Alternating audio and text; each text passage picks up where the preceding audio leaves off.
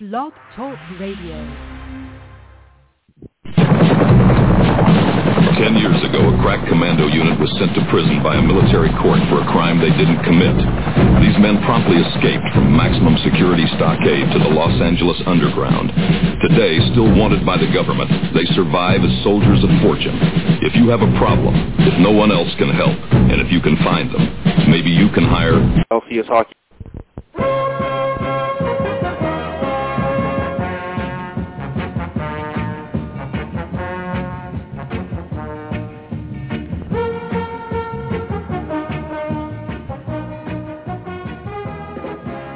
Welcome to another Big Fake Radio show. Joining me as always, new Larry, Kevin Jank. I'm here, and I've used my superpowers to look into the future of tonight's show. And it's illegal for me to tell you this, but I'll tell you anyway. It's going to suck. I guess that's a play on a quote from the movie we're watching. I don't know. It sounds similar. Yeah. In there.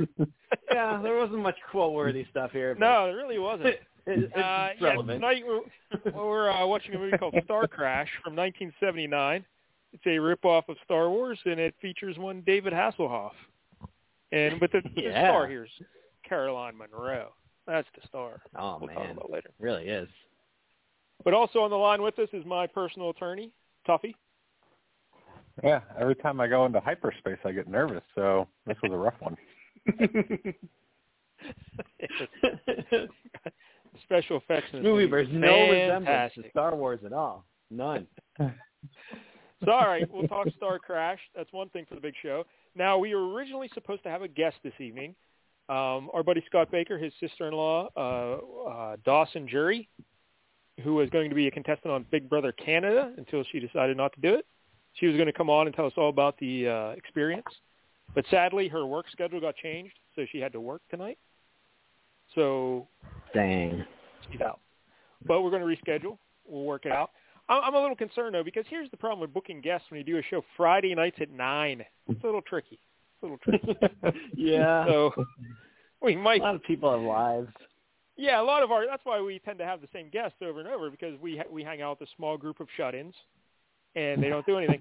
But when you try to branch out into people who have lives, particularly someone younger, because I'm guessing she's probably in her 20s, if I had to guess. Yeah. Because if she's going to be on Big Brother. So a younger person with a life, it's tough to book them Friday nights at 9. So I don't know. We may have to, maybe we'll have to schedule it, like record it some other time and just play it on the show. Yeah. Or I don't know. We'll see. We'll figure it out. We can do that. But maybe next week she'll be here. I don't know. Oh, of course, next week, WrestleMania weekend. So we'll have to do some wrestling-related things. I almost picked the movie Body Slam for tonight, but I figured that would be 1 week too early for WrestleMania. So, Jank, it's on you to pick Body Slam if your word. It stars. I only pick Body Slam if I get heaps of bribes.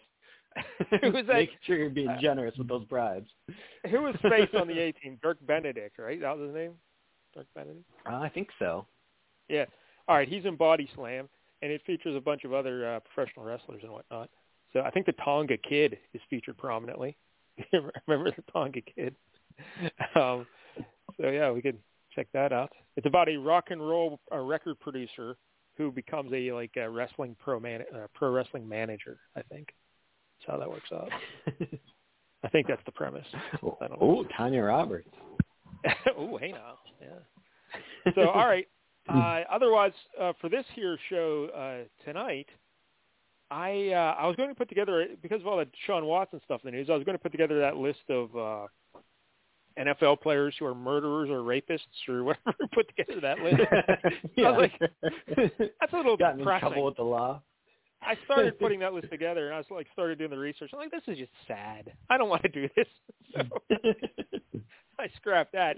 So I enjoyed last week's Top 11 so much, the obscure 80s Saturday morning cartoon shows. So this week, obscure cartoons from the 1970s. That's right. The 1970s. With sound clips and everything. So we got that in the whole I knew search. one of the shows last week. Probably going to get 0 this week, I would guess. So I don't know. But then, Jank, right before the show, you said you put together a top 11? Yeah, I was thinking of ideas, and I had a couple that were going to require clips and stuff. I'm like, I don't have time to do this. But I threw together a really quick one on the time I had after watching the movie. So it's about, in light of the news that they're making those new Alexa Bliss Funkos that I've been railing on, I'm going to rail about some other Funkos I wish that they would make. And hopefully they'll listen. That'll be good. All right, yeah, that'll be good. Yeah. I can also give you a gambling update, I guess, at the top of the show here. Oh, by the way, remember I said I broke my foot last week? I thought I broke my toe. Yeah. Well, my toe still hurts. All right, so I don't know. I think it's a sprain. I don't think it's like the toe sprain or something. It was doing okay yesterday, and then it's starting to hurt again today. But I think I figured out how I did it. Because the other day I was putting on my pajama pants, as I like to do when I dress for the day. Because I'm like Hugh Hefner, just wear the pajama pants, and I noticed that my toe got stuck in the hem or the bottom of the pants there, But instead of adjusting my foot, I just yanked the pants on anyway, and then my toe got yanked back real bad. I'm like, oh, that's probably how I broke my toe. Because I just did that. So yeah, I think that's how I did it. You broke Putting your on toe pants. on your pajamas. That's what happens when you quit wearing khakis. You break your toe on your pajama pants. God's cursing you for being lazy. I'm pretty sure that's how it is. I got to come up with a better story than that, though. Like, street fight or something. You're like, there was like a pack of wolves trying to eat a baby, and you jumped in and defended it with kicks. I broke my toe pulling on my pajama pants. All right, whatever. That's as bad as when I twisted my ankle in college because I was like on the top bunk and like I started yelling at the screen because we were watching Phantom Menace and I was like getting really like animated it into it and shaking my fist over the rail and shit. Ended up falling off the top bunk and like kind of landed weird, twisted my ankle. Seems about right. Yeah. So, all right, but real quick, a gambling update. I did win last week with the Aussie football. So if you bet with the Aussie football with me last week, I win a lot of those stupid bets I make every week. Yeah, you know what I don't win on? Hockey, apparently. I lost a lot of money on hockey this week. Really? The San Jose Sharks scored 2 third-period goals 10 seconds apart to beat the Calgary Flames in Calgary? Really? So that hurt me. I lost more money in college basketball. It wasn't good. So I was losing money on the gambling, so I'm like, all right, well, I'm just going to go to the old slots, and win it back. Because that's what I do. I win on slots. I don't like where this is going already. So the one slot game I play is called Jackhammer. I remember it's like that old cartoon, like comic strip thing. It's really cool, and I like it a lot. But I tend to win 30, lose 20, win 20, lose 30. Just go back and forth. So I wager a bunch on these slot machines, but it's always swinging back and forth. Within $20. Just the way it goes. But this time, you have to get 5 of these symbols to get 10 free spins. All right. So here this time, I get 8 of those symbols at one time. So I get 25 free spins.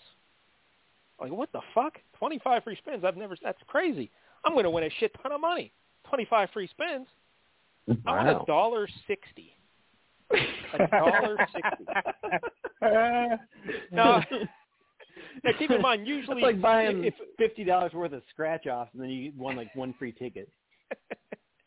But usually when you get 10 free spins, I've gotten 15 free spins and 20 free spins before, but never 25. So I was like, oh, this is going to be awesome. But on average, if you get 10 free spins, the lowest you get $3 and something maybe. But I've also won over 20 something. So I'm like, but 25, I should get $20 at least. This will be nice. A $20 win. $1.60. So I was irate. All right, so I just started betting angry. We're not even betting, just playing angry. So I just didn't even care if I won. Yeah, come on. That's not I just got in a tailspin, and I didn't stop. I just kept on going. So yeah, it didn't work out. But then I'm like, you know what? I'm going to go to my old buddy, Mad Monkey. Here I go, Mad Monkey. Here you go, buddy. Because I stay away from Mad Monkey. Diseases. Because that jackhammer, I play that for 25 cents a spin. Mad Monkey really got to play 50 cents a spin, so I tend to avoid that one. But I'm like, no, fuck it. I'm going with Mad Monkey. So I go to Mad Monkey, and I'm losing all my money. I'm about done, and I'm hoping I'm just losing my money because I just want to lose all my money. Just so I quit playing fucking slots all day. But instead, I hit a Madman Monkey for like $23. I'm like, oh, all right, that's pretty nice. Wow. So I guess I'll keep playing Madman Monkey. So I keep playing Madman Monkey. That's how they keep you hooked. And I get the bonus spins on Madman Monkey. So 10 free bonus spins. And on Madman Monkey, anything you win in the bonus spins, it's tripled. Like Jackhammer doesn't do that. But so that's nice. So I'm like, holy fuck, Madman Monkey, bonus spin, 10 free spins. This is going to be great. I won nothing. Nothing. Zero. All right? What's 3 times nothing? Now, to Madman Monkey's credit, when you get the free spins, you need 3 of them. When they pop up, you win $2. So technically, I guess I won $2. But in the bonus spins, I got nothing. Jack shit in the bonus spins. So I was very angry. So I go, all right, Mad Monkey, fuck it. I'm just playing again. So a couple more spins. Here, I hit the bonus spins again. 10 more bonus spins. Oh, boy. Surely, after 25 spins on Jackhammer with nothing, 10 bonus spins on Mad Monkey with nothing, surely this time, big money. I won nothing. Zero. Not even one calculation. How is that possible? Nothing.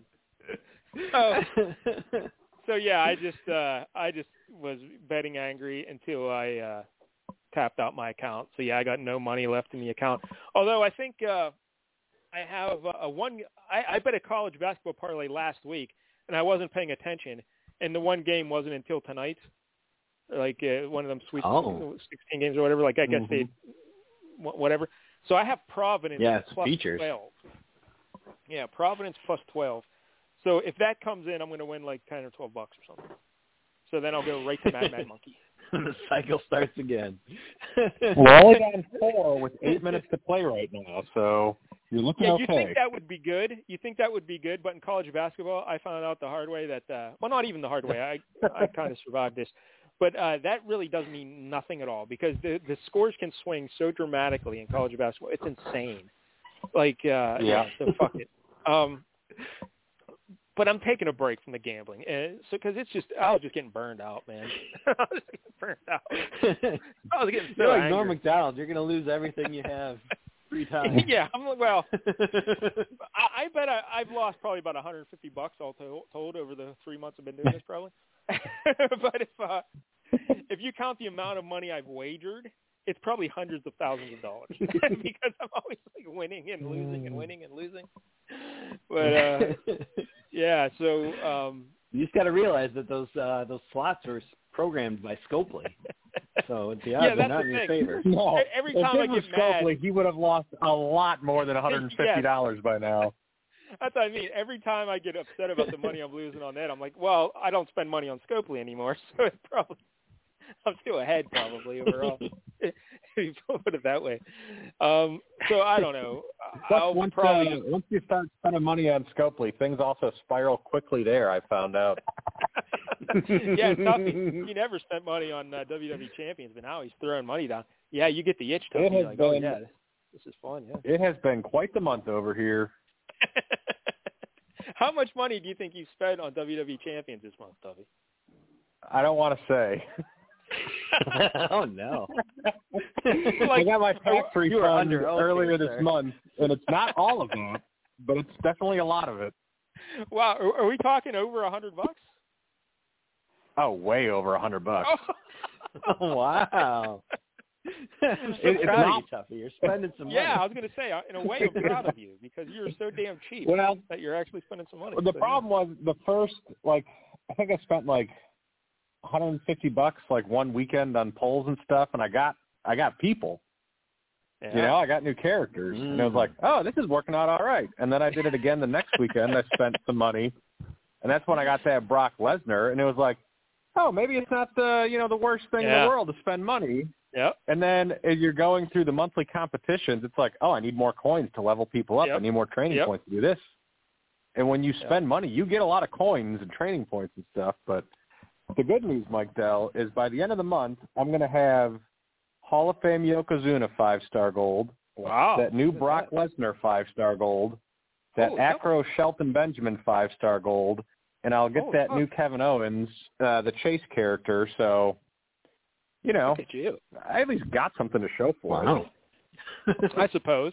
Imaginary digital characters on a phone. It's not. Yeah, it's not really anything, but you know. Yeah. Whatever. Yeah, I dropped close to $200 just trying to get that Oscar. You know, so FanDuel's. You know, that's cheap for me. It's saving me money losing on FanDuel. Yeah. But if I were to just stick with betting these obscure Aussie rules football and everything, I'd probably be cleaning up. You know, but yeah.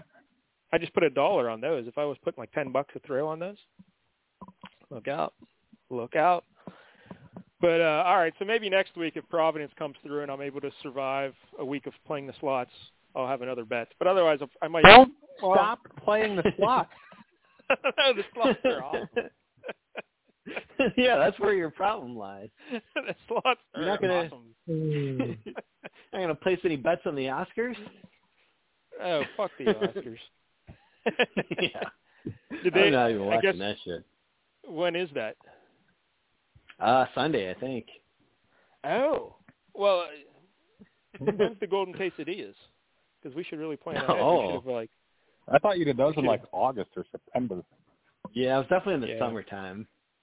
All right. We'll keep an eye on that. I don't even know who the Oscar nominees are. I don't care. I don't fucking know. Yeah. Yeah, I've barely seen any of the movies. So, all right. That's the big show, I guess. That's the big gambling update. Anything else to talk here at the top of the show? Anything of importance? Nothing? I don't think so. No. All right. Fair enough. It's just kind of exciting lives we lead. Yeah. All right. Well, we'll get into Starcraft. I bought a Nintendo Switch this week. Oh. Right, Nintendo Switch. All right. There's a running joke. All right. One of the Reddit subreddits I like to frequent is called Circle Jerk. All right. And that doesn't sound like Squirt Circle Jerk. It doesn't. It's not what you think. Oh, okay. Squirt Circle Jerk. It's because the Reddit wrestling subreddit is called Squared Circle. So they have Squared Circle Jerk where they just make fun of everybody in Squared Circle. It's hilarious. It's a very funny website. Nice. Or a little subreddit. And so they're always making fun of like AEW fans and shit, and it's very funny.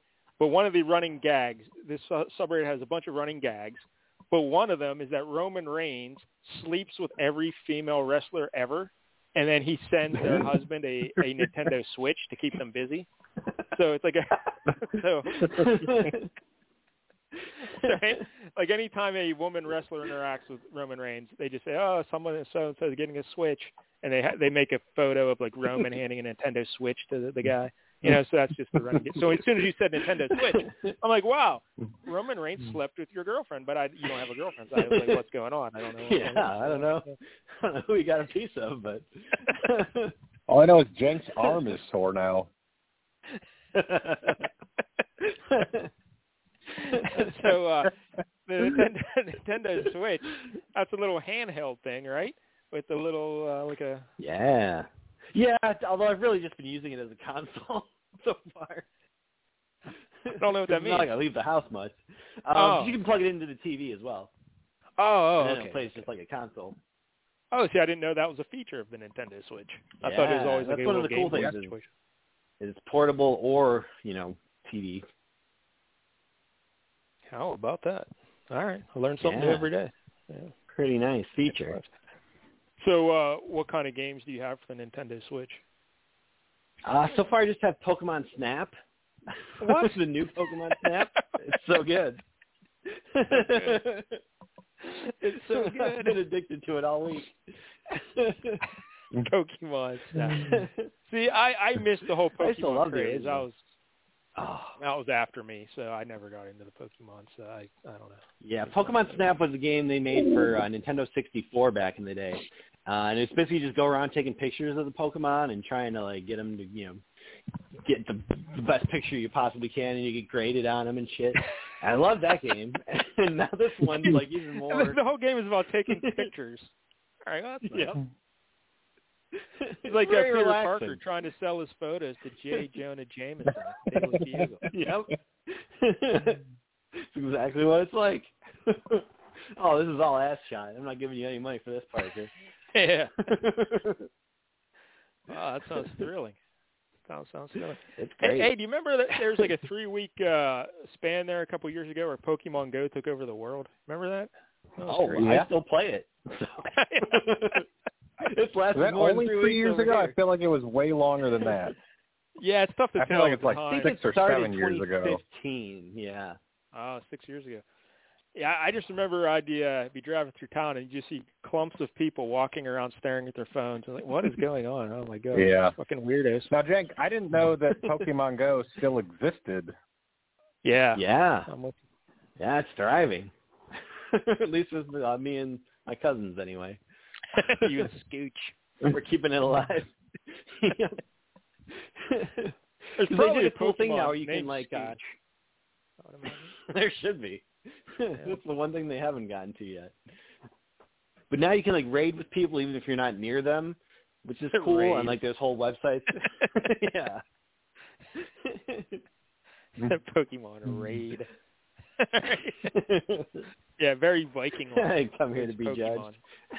Yep. You can pillage the city. All right. So, well, good luck with all that. I'm sure you enjoy your Nintendo Switch. Well, Roman's out there banging your imaginary girlfriend. Don't worry about it. That imaginary slut. So, all right, Starcrash, 1979. And this wasn't produced by Roger Corman, but he was like the American distributor. He picked it up then and brought it to the United States. That's why his name was at the beginning. Yeah, the director and writer is a fellow named Luigi Cozzi, or Cozzi, however you want to say it. He's an Italian filmmaker, and this was filmed over in Italy. But it's two Americans were the production company. So there's a production company in California that funded this Italian movie, and then Roger Corman brought it back to the States. So a little confusing, but that would explain a lot of the weird dubbing. Yes, that's exactly right. There is some weird dubbing in here, and that's why, because they had to redub it for the American audience. All right, so the cast, the two stars. Well, the true star of this film is Caroline Munro. She plays Stella Star. Ooh, la, and la. Now, the other week, oh yeah, I was doing some scholarly research on someone else, and I can't remember who it was, and I stumbled across this Caroline Munro girl, and that's how I found out about Starcrash, and that's how I made a mental note. We got to watch Starcrash, because then I saw it also had David Hasselhoff, which we'll talk about in a minute. But so Caroline Munro, she's super foxy. She started out as a model, and then she got into some movies. She was in The Spy Who Loved Me. She was a bad girl in that, a would-be assassin. The James Bond movie, The Spy Who Loved Me. Sure. She's probably most famous for being in The Golden Voyage of Sinbad. Now, do you guys remember this movie from the 70s? It's pretty not famous. At all. Oh, when I was a little kid, I think it came out like 75 or so. But when I was a little kid, this was on TV all the time, and I watched it a lot. And it had like a lot of stop motion, like creatures and monsters and shit. Sinbad had to fight.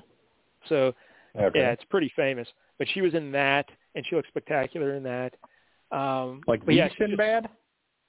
Not Sinbad the comedian that you love, Tuffy. No, not that guy.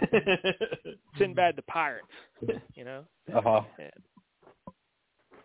But she's in some other stuff. But, yeah, she's real foxy. And she's in the Adam Ant music video for That's Goody right. Two Shoes.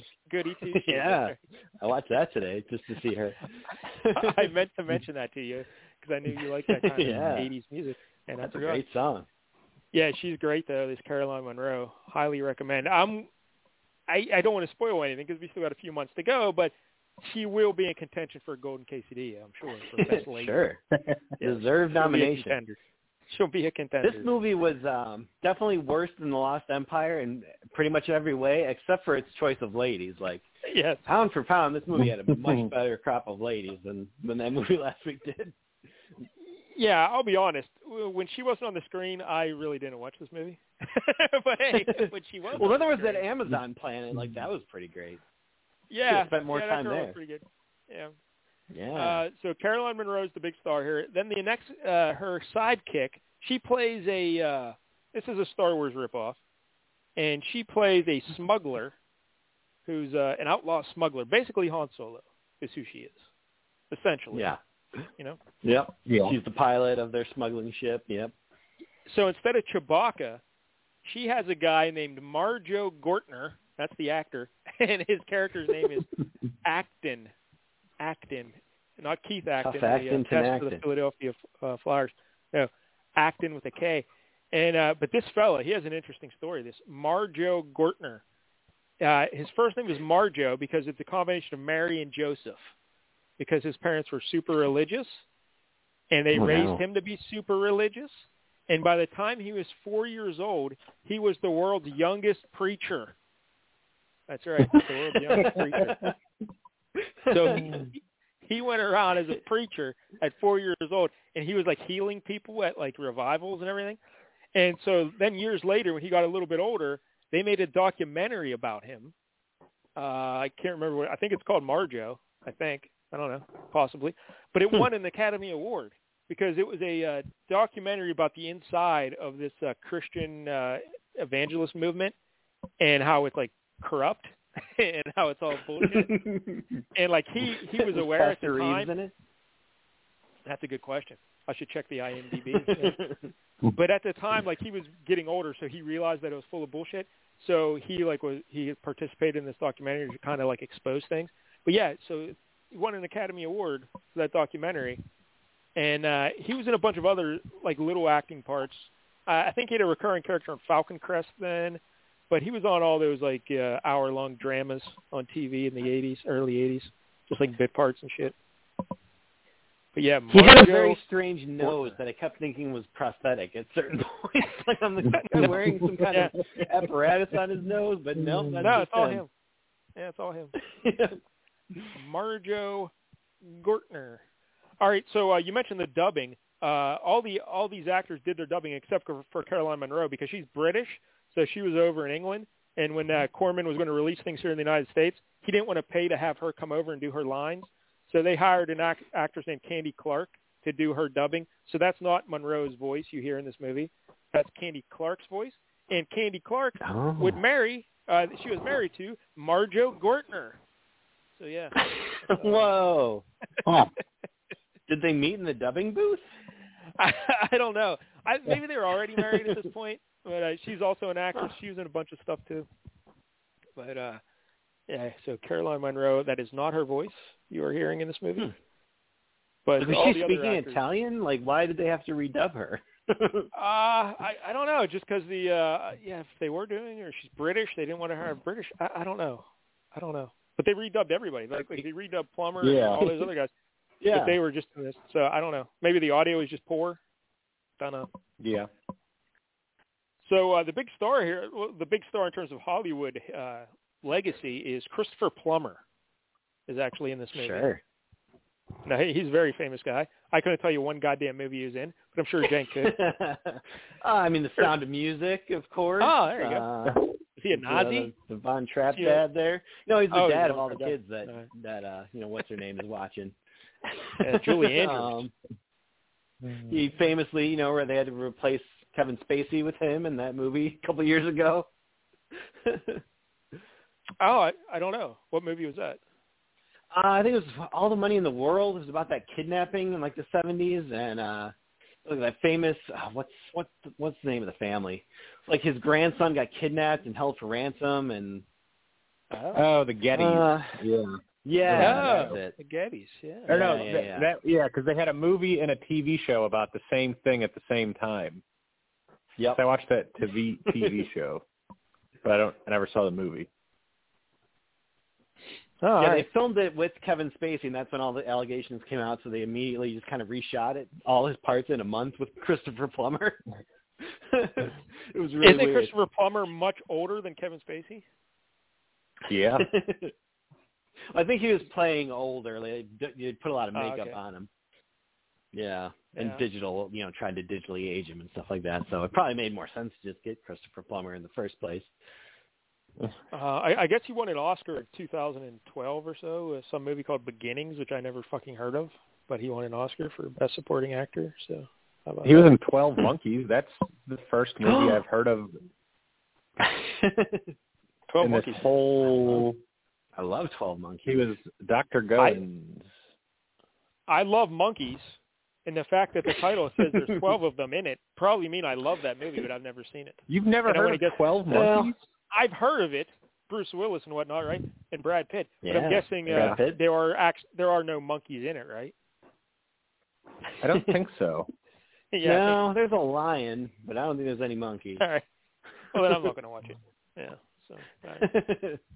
It's very good, but yeah, you might actually like that. Well, not with the false advertising. Going in and think I'm going to see a dozen monkeys, and then I don't see one goddamn monkey. I'm not going to be happy about that. It is about a post-apocalypse like caused by like the powers that be, so that's right up your alley.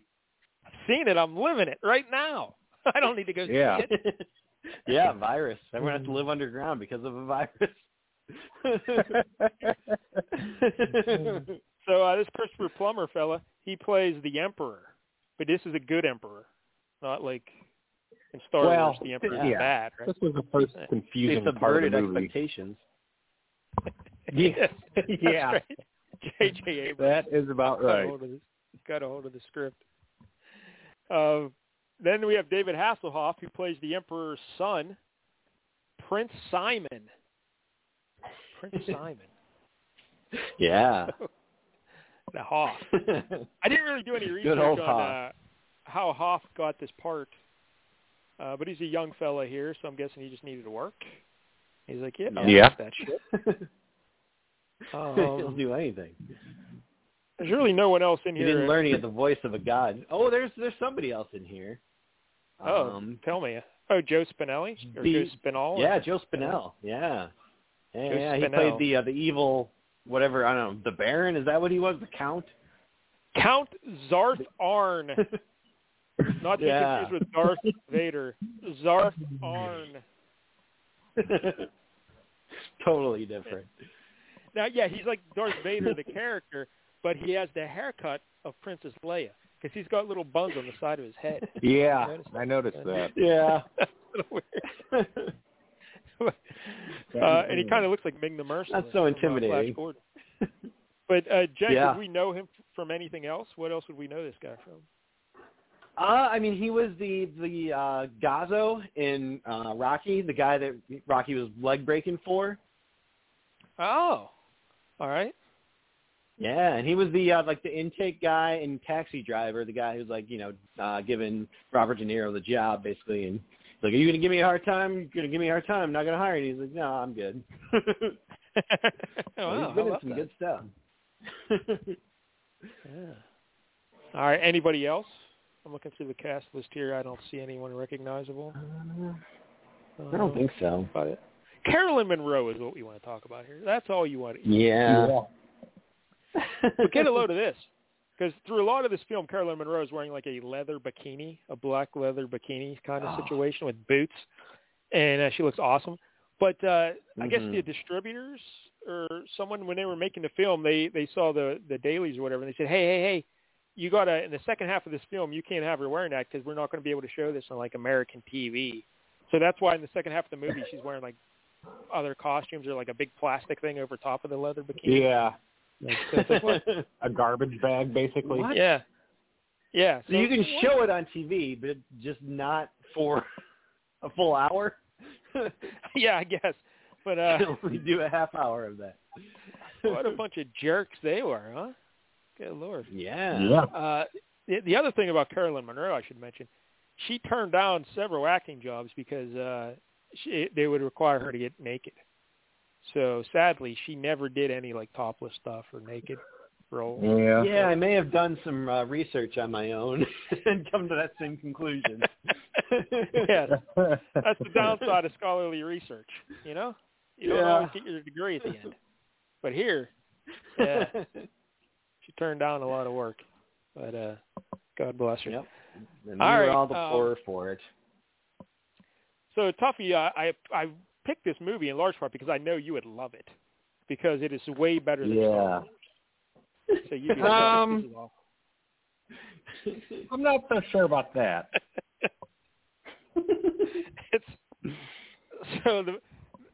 So again, our Carolyn Monroe and her buddy are smugglers, and they're in trouble with the law. But then they get hired to, well, not even really hired. They just get drafted, I guess. I don't know. Just said, hey, you got to go. Well, they got to go. Maybe they're caught. They're smuggling or something, and I think I'll start my critique with the art department. It's like they went to a hobby shop and found all the plastic model kits and just kind of glued the things. Yeah. Like, you get just the sheet with all the plastic parts, Yes. the cast together. And normally you would, break them off. It's like they just took those and glued them together is basically how they made their ship.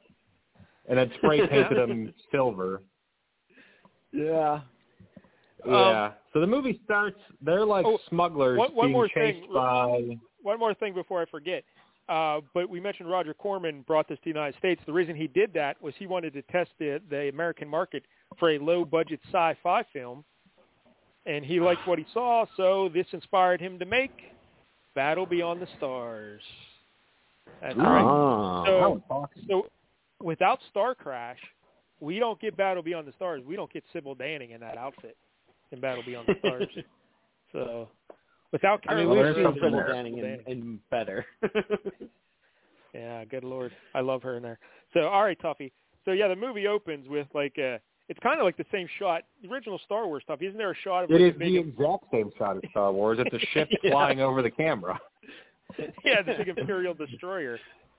But that was like a cool-looking vehicle. This is a blocky, plastic, hobby-assembled spaceship flying. Yeah. Yeah. Yeah. So Stella Star and Hornnose, I guess I'll call him.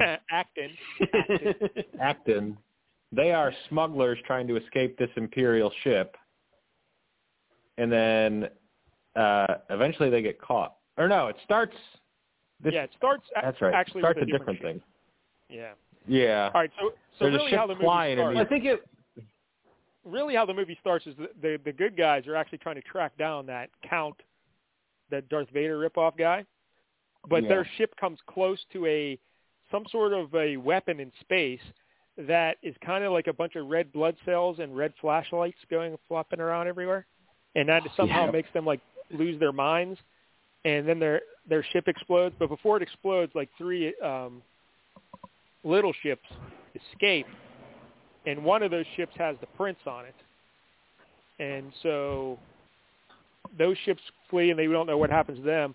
So that's the good guy ship blowing up at the beginning because they're trying to track down the Darth Vader. Mm-hmm. All right? And then... Yeah, there's all these red blobs that go on it. Yeah, the special effects are fantastic in this movie. They are amazing. Yep. So then Stella and her buddy Acton, that's where they get tracked down by just the local law enforcement. They're chasing them, and they go into hyperspace. Woo! And they go flying. I think this is where they make a mention of Acton's talking about the odds, just like C-3PO does, the odds of them living through this. Oh boy. Yeah, Acton, he's a weird, he's a dude, but he talks and acts like a robot, and he also has mystical powers. I don't know what's going on there. Kind of like Adam Warlock, but less yellow, I guess. That's a good comparison for you comic book fans out there. Yeah, Adam Warlock. Yeah. It's kind of like they combined Obi-Wan Kenobi, Chewbacca, and C-3PO into one person. And they said, there you go. Yeah. There's your guy. And Toucan Sam. Because even though he's supposedly a fella, he never even looks at Stella Star with anything but cold robotic detachment. Why aren't you making a move there, Acton? She's right there, looking real good. Yeah, you guys are on a ship together alone all the time. The black leather bikini. And he's not interested turn the heat at up all. and say, maybe we should just take our clothes off while we're flying in hyperspace. It's so hot in here, Stella. Good Lord. So they're trying to get away from the local law enforcement, but as they do that, they stumble across one of them escape ships that escaped from the other good ship, and it has a lone survivor on it, and this guy's all oatmeal north of the eyebrows. He's all loopy, but they rescue him. But as they stop to rescue him, then the law enforcement catch them, and they arrest Stella and Acton. And the law enforcement, there's two main guys. The one is a bald, like, human fella. His name it's like Drax is... if he didn't hang out with Dave Navarro and get all those tattoos. or lift the weights.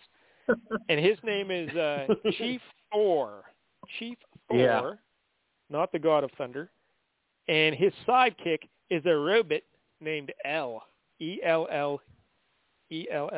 L. And he's got a girl name. Yes, that's odd.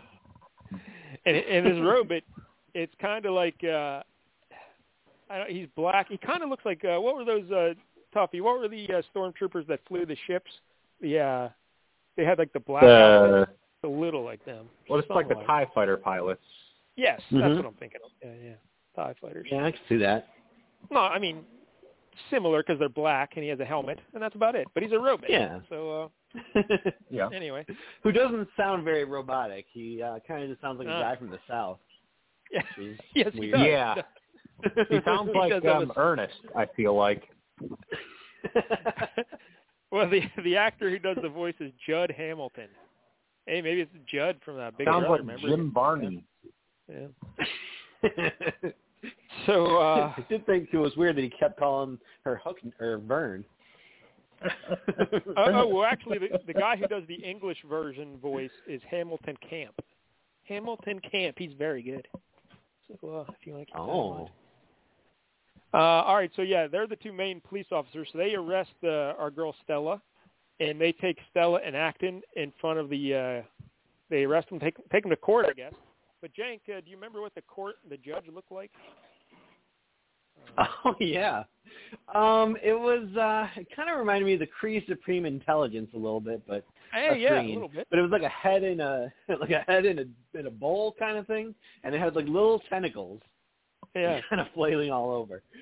and he like gold skin or something, and he's like, "Hey, you've been sentenced to work on this prison planet for the rest of your life or whatever." But they got sent to separate prison planets.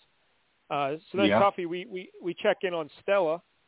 Thankfully, we don't check in on Acton on his prison planet because who gives a fuck? No one. All right. So we check. I gotta say, I'm a big fan of the prison uniforms they gave Stella. Yes. Every other prisoner in the place is dressed in like this same covered head to toe in this outfit and everything. She's in a black leather bikini and like thigh-high boots. It is awesome. Yep. It's supposed to be the same person that had that whiplash lady last week. And then the job here on the prison planet, Tuffy, is they got to like drop these giant bowling balls of radium, I guess they were saying. They carry them on stretchers, like a person on each end of a stretcher carrying this ball of radium. Then they tip it into a hole, and then they walk down a flight of steps, and they just keep doing it over and over. That's their job on the prison planet. And so that's not fun. That's not fun. No. But Stella, ideal. as soon as we get there, though, there's one of the the lead boss. He's like, "Hey, all right, everybody, take 5 minutes break. 5 minutes." So they all start, meandering and wandering around. And Stella starts talking to these two people. She's like, "Hey, we got to get out of here. Maybe a blaster, maybe some energy can blow this place up." What? They had to shoot like an energy core or something with a laser gun? That was the plan? Yeah, they're trying to overload the thing that they kept feeding the radium to, I think, so it would blow up.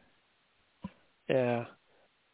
So, but one of the guards, like, does he start roughhousing with Stella? He's like, "Hey, quit talking," or whatever. And then the one lady grabs the gun off the guard and shoots him and kills him. And then a guard up on a balcony has a laser rifle, which is basically just a metal pole. It's just a stick. And he, like, shoots it. And again, the laser beams are just, like, glowing red things of light. Just, yeah. Really yeah, the ball. Very high tech. So that guy kills that lady, and then that lady's husband gets a gun, and he starts shooting. So there's a big old laser fight going on, and eventually a laser beam hits the thing, and it blows up, and our girl Stella escapes. Yay, she escapes. Yeah. I will say this, I mean, at least more of the lasers hit people in this movie than Star Wars. A lot of missing going on there, but these guys are on target. Calm down. Yeah. Calm down.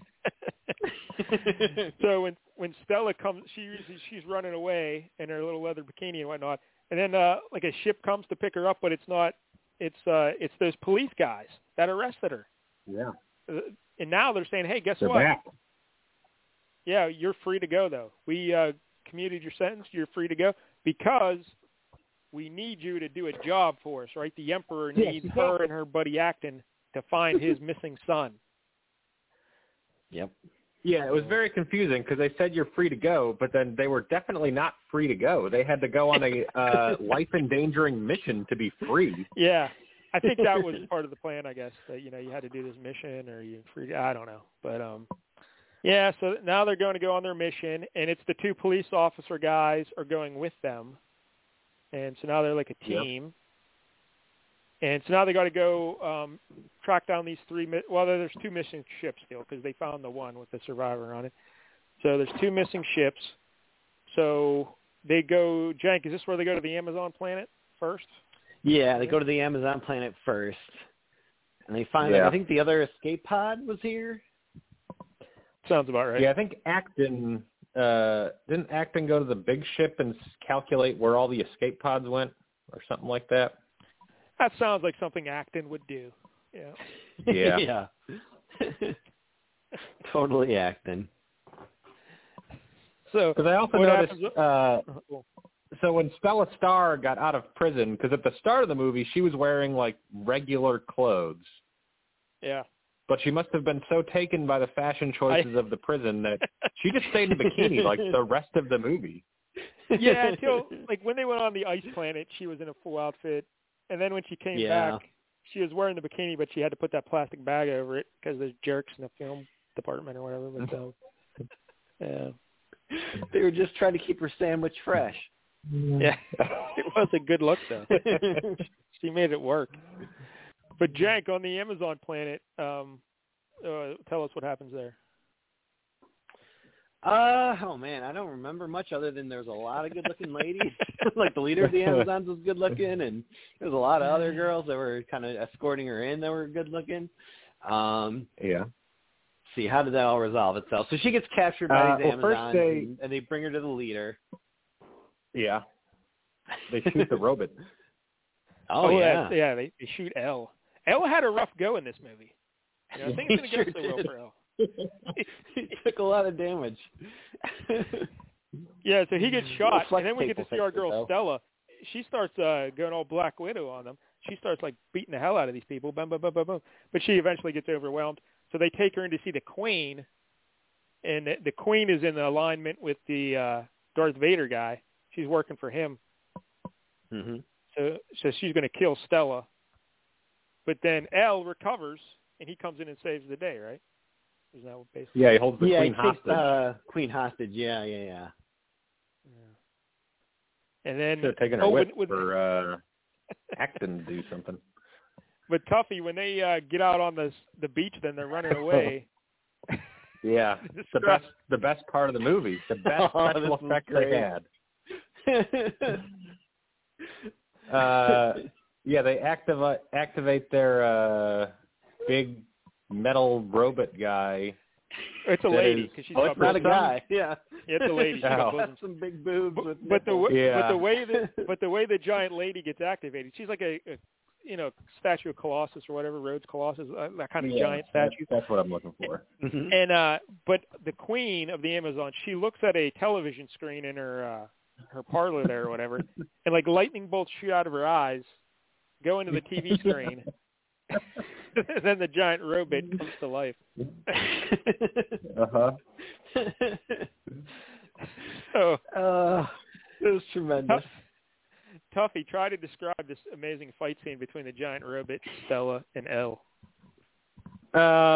We ever seen that old movie where it's the big lizard in stop motion that is fighting human people, because it's basically that with this big robot. It looks like it's from the 1940s. Yeah.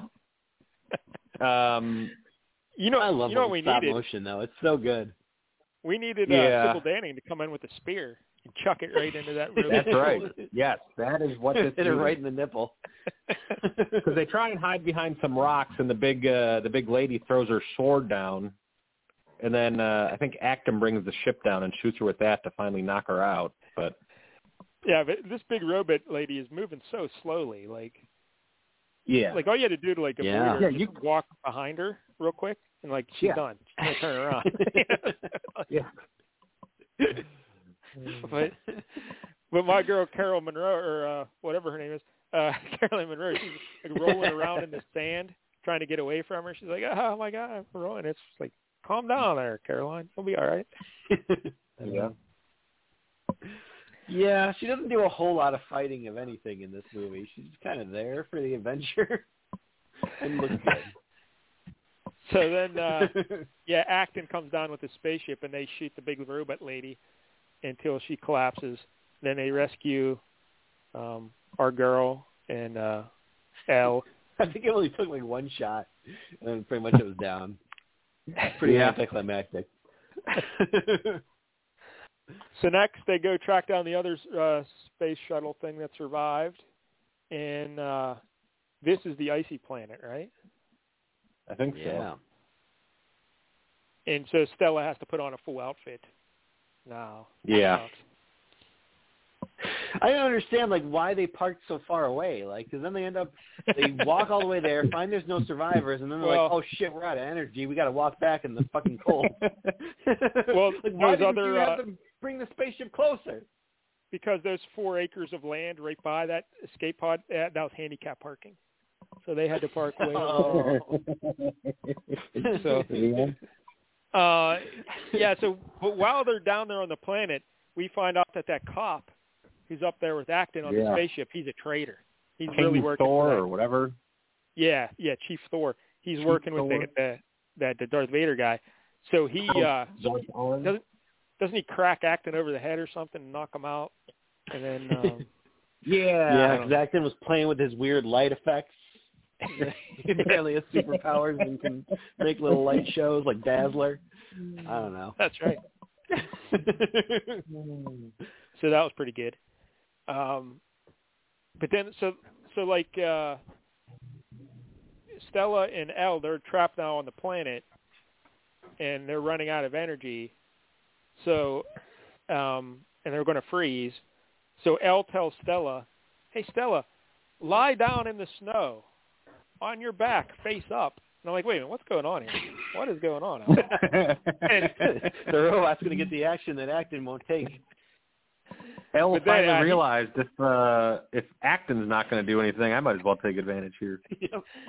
But then Elle, he lies down next to her, and they hold hands, and he says, "I will keep you warm with my energy. I will keep your heart going, put you into a suspended animation with my energy source." She's like, "Oh, all right." Never mind the frostbite from your blood freezing. I guess that sounds like a plan. All right, thanks. And so she goes. If he could do that, why couldn't he just carry her and give her the warmth that way, and then get him to the actual fucking ship? That's a very good way. They were back at the ship, I thought, weren't they? No, they're out in the cold.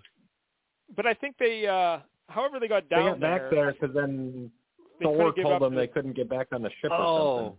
Yeah, the big ship. The big ship. They took a little pod down or something, I think. I don't know. Whatever. But but then Acton comes to, and he has a big fight scene with Chief Thor. And Acton beats him eventually. I can't remember how or why. Or do you remember how it resolves itself? Yeah, he just wakes up again or does some magic light thing or something. I can't remember. Yeah, that sounds about right.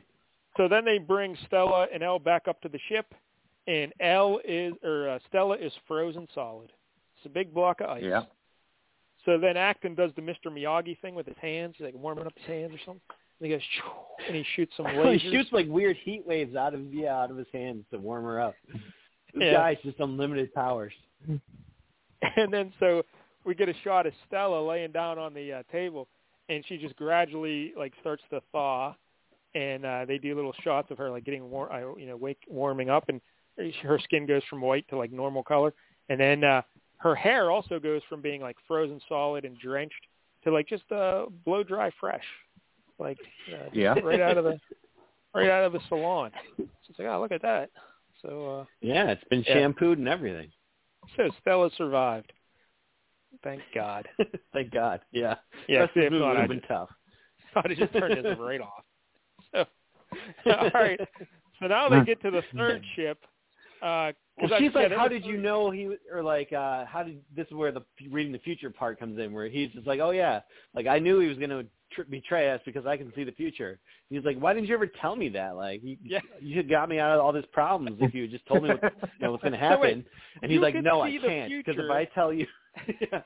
But you let me go down there and almost freeze to death. All right, thanks. But he's like, thanks, I can't tell you the future because then you'll try to change it. That's illegal. But you just changed the future by like knowing what this guy was going to betray you and surviving. So apparently it's not that illegal. He's like the Watcher, the Marvel Comics. He can never interfere, yet he interferes in every goddamn always story. Interferes. Yeah. So, all right. So, and again, you think she would know this about him. They're like best buddies, you know. They've been traveling the stars running as smugglers. But there seems to be a lot. She has no idea about this guy. Like, they have no concept of who each other they are, yet they work as friends. Maybe that's why he never hooked up with her. Like, he could see what would happen in the future if they did. And it's like, oh, I would come in like 2 seconds, and it would be real awkward and embarrassing. But he changed the future by not doing it. You can't do that. Come on. Yeah. So, well, again, he's got a loophole. Anyway, now they got to go find. They track down the third ship, and it crashed on a like a caveman planet. So Elle and Stella, they come to a ridge. Oh, they're overlooking the ship. Oh, go ahead, Tubby. Yeah, there was some information on the Amazon planet as they were working with Count Zarth Arn, and they told them that I think his secret weapon was on a planet guarded by 2 warrior races or something like that. Because that's how Acton figures something out in a second here, I think. Oh, I have no idea. No idea. That sounds right. But when they get down to this caveman planet, Stella and Elle are on like this ridge overlooking the ship. And Elle says, hey, you know what? I'm going to be a robot chauvinist. You stay here. I'm going to go down there and check on my... That's literally what he said. I didn't just say that. I'm going to be a robot chauvinist. I'm going to go down there and check on the ship. You stay here where it's safe. And while he walks down there to the ship, Stella gets jumped by a bunch of like cave monkeys. Little cavemen go, ooh, jumping all around. So they attack her. And then Elle says, hey, wait a minute. So he goes to save her. But then a bunch of more cave monkeys come out.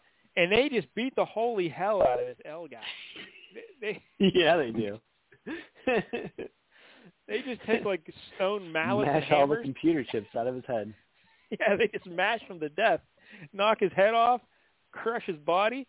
It was pretty gruesome if you're like into robot deaths. That's like, oh my God, that poor robot. He just got smushed. Yeah. So yeah, Elle's dead, never to be seen again. Well, nope. Or maybe not. So Stella is now captured, and they take her back to like their camp, and they have her tied up, and they're cooking I don't know. Were they planning to eat her? What were they going to do with her? Because they had her like hanging. I don't know. Either that, or like maybe it's a sacrifice. Well, I'm guessing she's not a virgin. So. Well, with Acton around, you never know. So. Now, before this, we did catch a glimpse of a guy in a gold mask, a helmet mask, and who's that mysterious guy?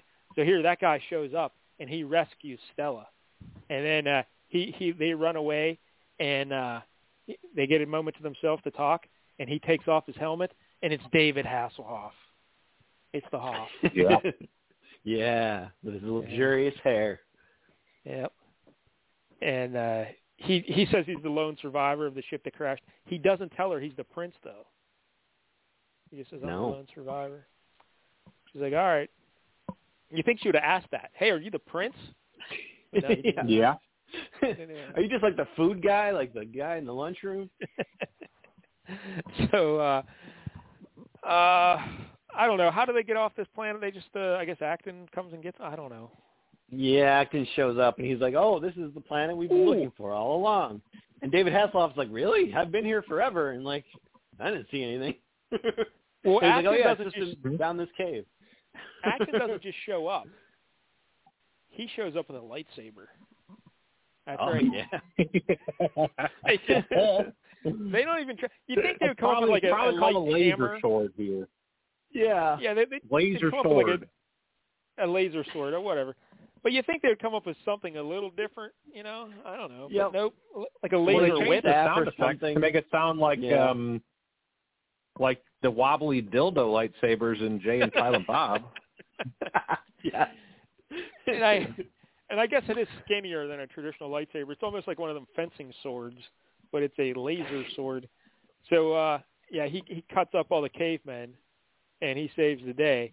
And, this whole time they needed to get the prince because the prince supposedly had special intel about where the planet was, where the Count secret weapon was, and all that other stuff. So here, but David Hasselhoff apparently didn't know he was on the planet anyway. So it's like, oh, all right, you didn't really know shit, did you, there, Prince? You didn't know jack shit. So I guess they go. I don't know. How much is left of this? Way too much. Oh, way too much. Way too much is still left at this point. Yeah. Fuck. Man, I don't know. Well, then they get the weird scene where like they go in, they find the main room, and they're like, this is where they were sending those monsters from. No, this is where they're projecting the monsters from. And she's like, oh, this is where they make real monsters? And he's like, no, not real. They're just projections.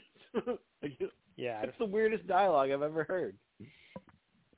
Yeah, so the Count locks them in the room, doesn't kill them, says, I'm going to leave you here because this is all going to blow up in 20 minutes or something. But he sends in 2 robots with swords to beat them up, right? Doesn't he send 2 robots? He puts in some more stop animation robots. Yeah. With swords. They were cool looking. I liked them. With swords. And Acton fights them.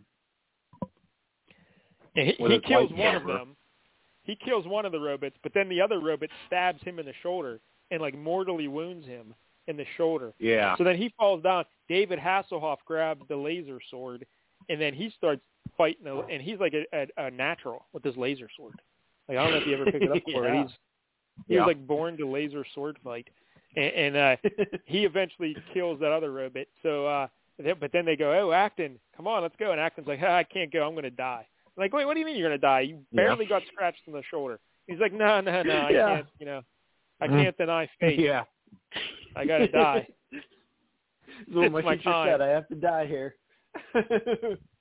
So then the Emperor shows up. Well, before that, though, Carolyn Monroe's like, all right, Acton, I guess. Who cares? I got David Hasselhoff. I don't need you anymore. He might actually fuck me, unlike you. Yeah. So she turns around, and we leave. And then Acton, he starts to glow. And then, like, his silhouette is energy, and, like, there's bright neon diagonal patterns across it and shit. And then he, like, flashes a few times and disappears. Spectacular. Just spectacular. Well, he says, like, I'll really be around forever or something like that, which I think was their version of, if you strike me down, I'll become more powerful than Obi-Wan. you could possibly imagine. Yeah. Or maybe the Force be with you or something. But the difference is, in Star Wars, everyone liked Obi-Wan Kenobi. And they're like, oh, that's nice. They can run around. No one fucking likes Acton. We don't want Acton around. He's like the C-3PO of this movie. Yeah, he's terrible. Yeah. Nobody wants him around. No. I don't even understand how, like, why there's 2 robots. Just use your fucking heat hands and fucking blast them with heat waves. You don't even have to fight him with a sword. Well, also, when he was fighting that Captain Thor, whatever that guy's name was, like, that guy was shooting a laser at him, and he just held up his hands and blocked it somehow. That's right. I forgot about that. He was also just taking shots right to the chest, like Superman. Didn't even bother him. Yeah. But now all of a sudden, one sword in the shoulder, and whoop. Yeah, he probably nicks himself worse shaving in the morning. But he's like, all right, gotta die. It's my time to die. So he's dying.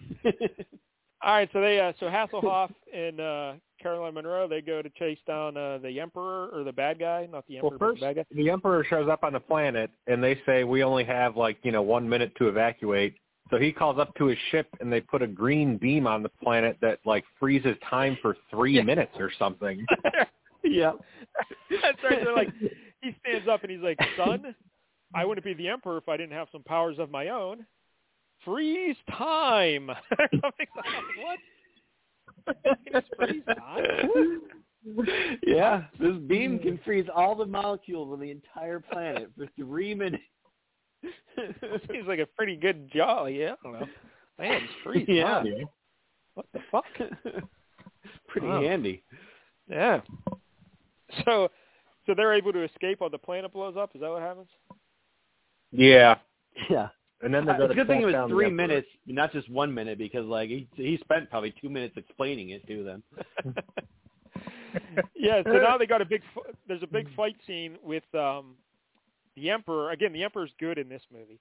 So the Emperor and Hasselhoff and Caroline Munro and their army are is fighting. the Emperor good? Well, I mean, We'll get to you that. can always. Well, you get into the whole Ukraine-Russia conflict here as well. It depends on who you ask. I mean, Depends on who you ask. they're fighting the Count, and they send everything they got at him, and basically the Count, beats them all, kills all their fighters, whatever. So then the Emperor's plan is, well, there's this city somewhere. Why don't we just slam that into his ship? That'll stop him. I'm not sure that's the good guy. Well, yeah, the city.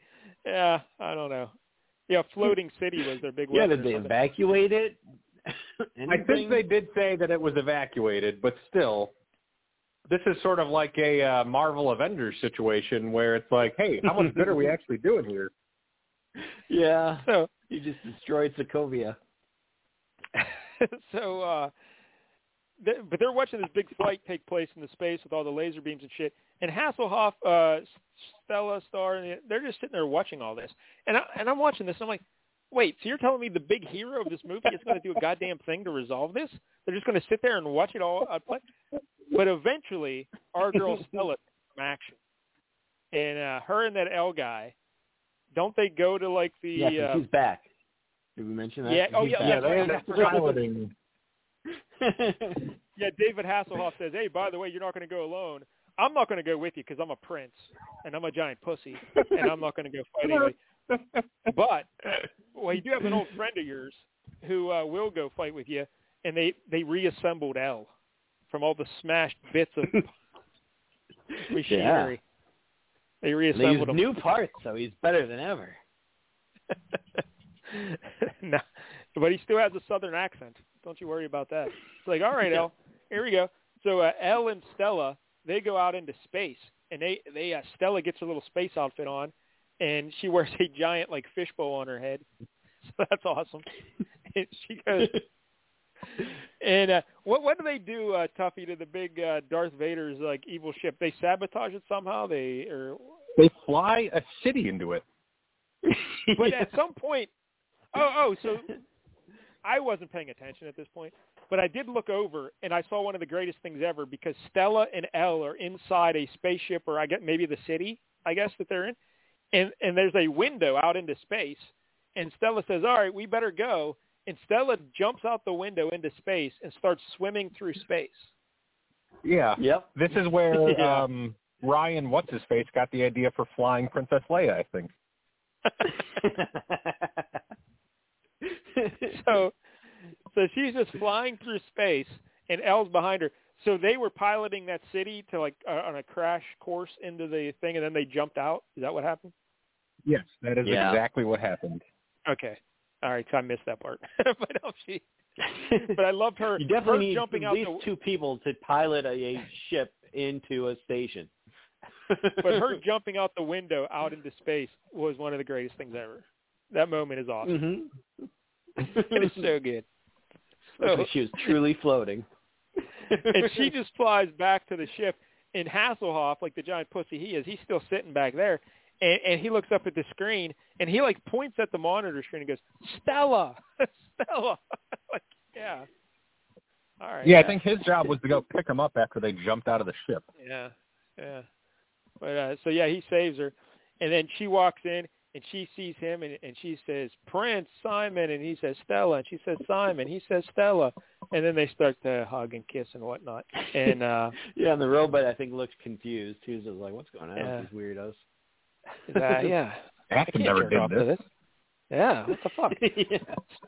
So then we cut to Christopher Plummer. He's sitting on his throne as the wise old emperor, and he says something stupid like, at least we'll have peace for a little while. And that's it. The movie ends.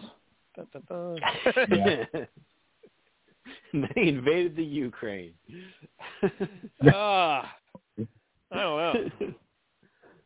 Yeah, Starcrash. Not so much, I'll be honest. What a picture. Yeah.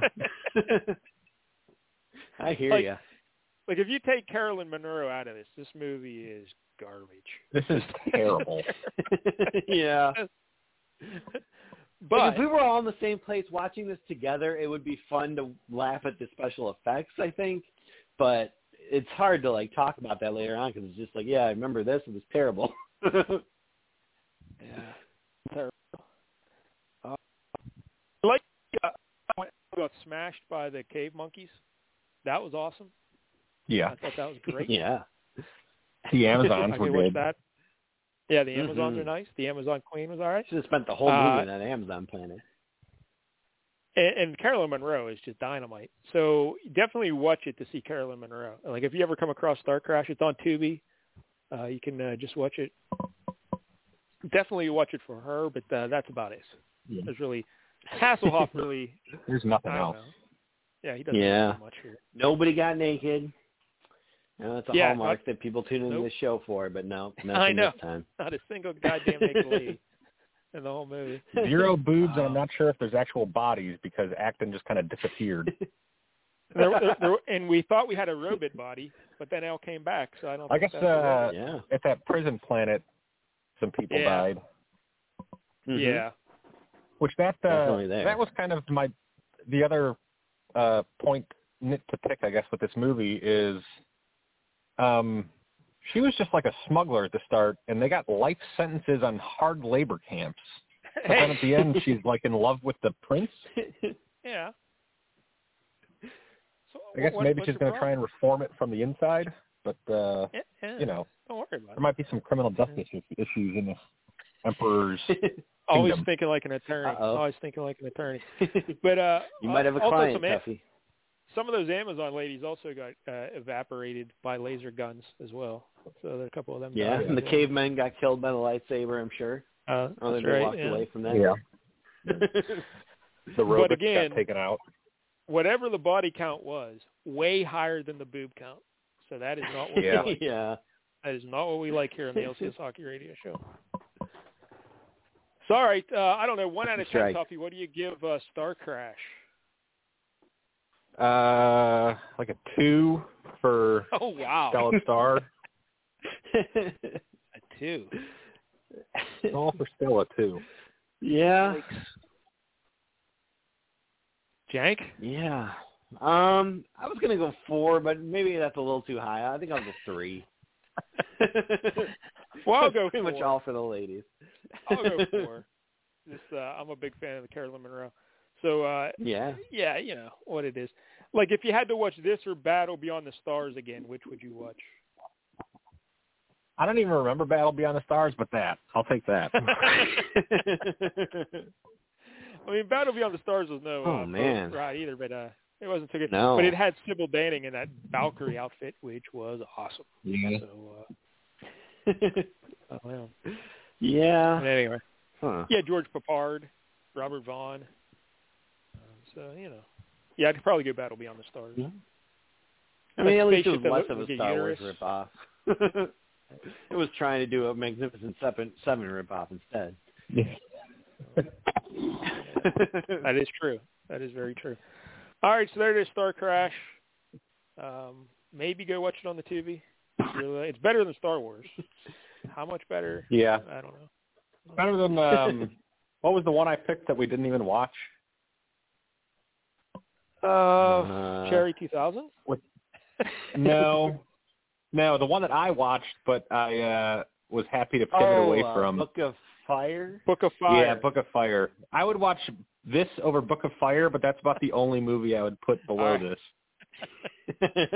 Yeah, there seems to be, because when I'm looking through these movies that we can find to watch here, it seems like there's layers or levels to bad movies. Like, this is a bad, fun movie, but it still looks like a movie. Yeah. But, like, Book of Fire is just bad, and it doesn't even look like a movie. It looks like... in the 80s, if you were making a bad movie, you still had to have, like, film equipment. Yes. Because Book of Fire is a newer release. Now, you just need an iPhone, basically. Yeah, like, they don't look like they're actual movies. Like, there's no makeup people or anything. Yeah. So it doesn't look good. They're just, like, walking around. I don't know. Yeah, I know what you're saying. Yeah, it looks just like someone shot it on video camera. Not a movie camera. I try to avoid those kind of movies when we're picking things because it's like, those never work out. Those are not so good. Yeah. But all right, Jake, next time it's your pick for next week. But, if you think Body Slam, it's out there. Body Slam's out there. Putting it there. Well, I mean, I have some in the holster, but if you want to do Body Slam, we can do that. But I don't want to count it as my pick. But all right. Well, I mean, it is WrestleMania week, Yeah, that's maybe fine. Body Slam. All right. I don't know. Did you have something better? Like, what else did you have? Well, it was either between two movies. Since you were complaining about not enough monkeys, I was going to pick either Monkey Shines or then the other movie I was thinking of. I just happened to see on Tubi. It was a movie called Hollywood Chainsaw Hookers. Oh, I saw that one as well. I did see that one. You know what? We can watch Body Slam anytime. We're watching Hollywood Chainsaw Hookers. All right. Hollywood Chainsaw Hookers. I watched the first 5 minutes. I was like, all right, this seems all right. Hollywood. But you mentioned monkeys. I also, when I was looking around Tubi for movies, they do have MVP 2, where the monkey plays hockey. Yeah. Oh, my God. So, yeah. I've never seen it. Wow. So that's got to happen at some point. That has to happen. Yeah. It sounds like a winner. Monkey on skates. Now, Tubi, I did add a couple to my list this week that they say are leaving soon, but I don't know if they're actually leaving soon or it could be one of those, like, they just say that. Yeah, leaving it in 3 months. But, I got a couple ready to go, so it might be a while to get to MVP 2. I was having some trouble finding these movies, though. That's why but when I was, like, looking through lists of bad movies, I kept encountering Starcrash. So I'm like, all right, that's the universe telling me to watch Starcrash. Yeah. So, yep. There's one called Vicious Lips that's about a women's rock band. Tuffy, we suggested that months ago, and you went with something else. What was that when you wanted Beastmaster, or no? What was it? Or well, I didn't pick Beastmaster. Beastmaster was a special edition because Mike L was coming on. Yeah, because Mike L was here. You picked something else instead of Vicious Lips, though. Remember, Jank? Because we had found it, and we're like, yes. I might want to see Vicious Lips, but I can't remember. That was one of those weeks where we were scrambling it and then trying to find something because whatever it was, we realized wasn't going to work. I forgot the name of that movie, though, so I'm glad you remembered. Yeah, Vicious Lips. We got to watch that.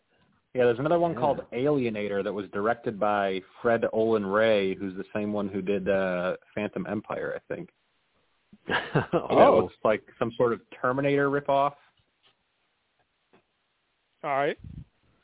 And I think there's one called Deathstalker 2 that it's way better than Deathstalker 1, I guess, and it's supposed to be really batshit crazy. So Deathstalker 2 is also something to come up with. All right. But next week, Hollywood Chainsaw something. Hookers. Yeah. Hollywood Chainsaw Hookers.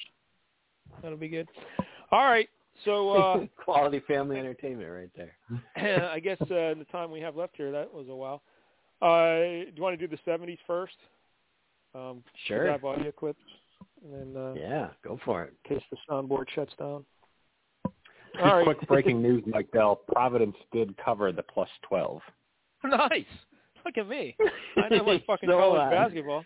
So Mad Monkey's back on the docket. That's right. How how long do you think that money's going to last? Like, how long do you think, like, if this show ends at around midnight, how long do you think that money lasts? 12:06. Yeah. I might wait. Well, I don't know how long those to free spins take to give you $0. So. Oh, I was so pissed. That's why I think I'm done with this law. I was so angry at them. I was so fuck that. But you got to roll that money into like some German handball or something. I think so. I'll just take the big bets. If I can find the old top 11 list here, or the audio clip, or whatever the fuck it is. There's always a 10-second delay by the time you type something, and when Blog Talk finds it, goes search results. There it is, LCS top 11. The numbers all go to 11. 1, 2, 3, 4, 5, 6, 7, 8, 9, 10, 11. LCS Hockey's top 11. Yes, top 11 obscure 1970s. Now, I'm going to say cartoons, but a couple of them aren't cartoons because in the 70s, there's a lot of live-action Saturday morning stuff for kids. Oh, sure. So we'll mention a few of those. Yep. So we're going to mention a few of those as we go along. One honorable mention, I couldn't use it because the theme song didn't have any like lyrics or anything, so it's just music, and you want to know what the fuck it is. So the Super Globetrotters from 1979 on NBC. Oh. That's right. There was a cartoon about the Globetrotters, the Harlem Globetrotters, yet they had superpowers. And they fought crime. That sounds pretty good. Yeah, I know. It sounds awesome. I have a Did vague they fight the recollection Washington of Generals? No, they fight like monsters and ghosts and shit, I guess. But I have a vague recollection of it when I was a kid. Like Curly Neal, you know, the bald guy, his head could expand like a basketball. And he could like bounce around and shit.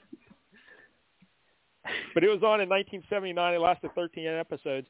And it was paired with Godzilla for some reason. I think it was like a Godzilla Super Globetrotters combo. Wow. It seems unlikely. But yeah, that's what they went with. Wasn't there like a commercial later on with like Michael Jordan playing basketball against Godzilla or something like that? Sounds about right. I think it was Charles Barkley. Wasn't it? Oh, yeah, I think that's right. Yeah. He shouldered him down then. Went for the rebound. Cracked him one. All right, so 1970s obscure Saturday morning cartoon / live action bullshit. All right, here we go. All right. Number 11.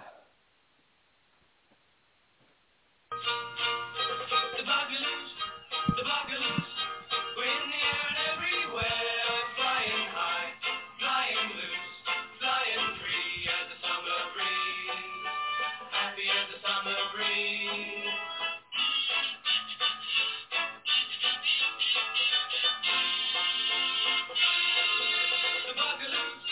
The Bugaloos, we're in the air and everywhere. The Bugaloos, number 11. Yeah. They're in the air everywhere. Jank, are you familiar with the Bugaloos, Jank? It sounds like you're aware of them.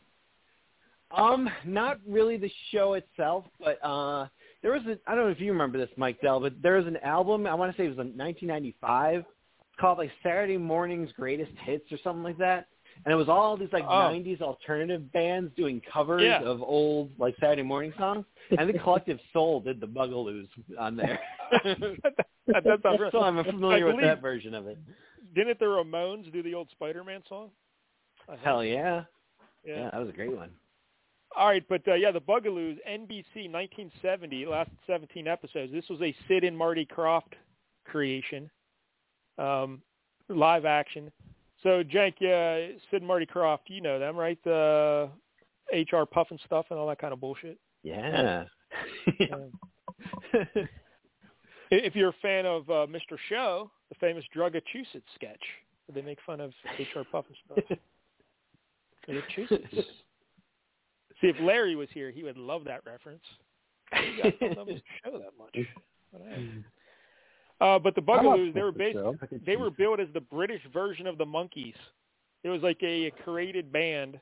They thought they were going to be super popular like the Monkees because the Bugaloos are insects. They're like teenagers with insect wings, and like they're flying around. But because of the technology at the time, they're like on their bellies, on green screen, and they're like moving their hands up and down like they're flying. One of them deals. And there were 3 dudes and 1 girl in the group. But one of the guys who auditioned for a part on the Bugaloos, Phil Collins. So wow. Later that same year, he joined Genesis.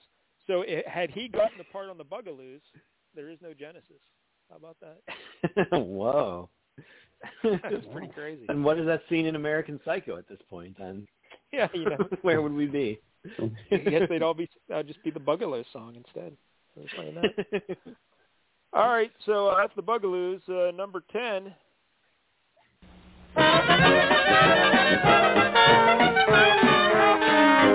Yeah, they are the oddball couple. They're a couple that's a couple of oddballs.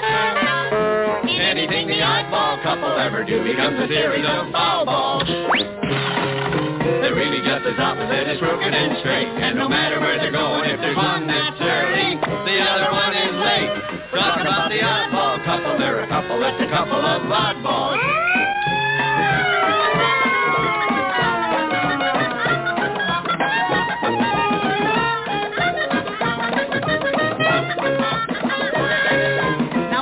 Is fussy, very proper and clean, while the other one has got a very special talent for messing up the team. We're talking about the oddball couple. They're a couple that can double as foul balls. Oddball. 8 ball. The Oddball Couple. 1975, ABC. It lasted 16 episodes. So the Odd Couple, old Felix and Oscar, Felix Unger, Oscar Madison. That TV show ended in 1974. So hey, let's make a cartoon about it with a dog and a cat. They're the oddball couple. The cat is named Spiffy, and he's all clean and he wears a suit and everything. So he's like your Felix, except in the cartoon, he's a writer.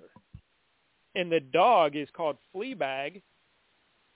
He's the Oscar, but he's a photographer. On the TV show, is the exact opposite. Whoa. Felix was That's the like photographer. around the trademarks. I guess. No, it's totally opposite. So Fleabag and Spiffy, the oddball couple. I had no idea that cartoon ever existed. Never heard of it. But now I am very happy that I know it existed because that's pretty awesome. Fleabag and Spiffy. So there you go, the oddball couple. I don't know if it's any spaghetti and meatballs. Hey, look at you remembering last week's. All right, number 9. Far off in the future, a far-fetched mechanical miracle takes shape as a pile of junk turns into an out-of-this-world scientific marvel. Rickety Rocket Blast Off! It's Rickety Rocket and the gang. Cosmos! Sparks down! Sunstroke! Rickety Rocket! That's right, Rickety Rocket. 1979 on ABC. It lasted 16 episodes. This was part of the Plastic Man Comic Adventure show. Oh. But Rickety Rocket, it's set in outer space. 4 African-American teenagers are the main characters here, and they build a rocket named Rickety, and they travel through space investigating crimes. They have their own detective agency, the Far Out Detective Agency, and they investigate crimes. That's what they do. Now, this may just be just me, but I wouldn't get in any kind of spacefaring vehicle that's called Rickety. That seems like you're asking for trouble. Especially if it also talks, and it has a giant mouth and googly eyes. I would not want to get on that rocket. No. But this is another one of the long list of shows that just try to rip off Scooby-Doo with teenagers investigating, things. Rickety or Rocket. Never heard of it. What can you do? All right, Number 8.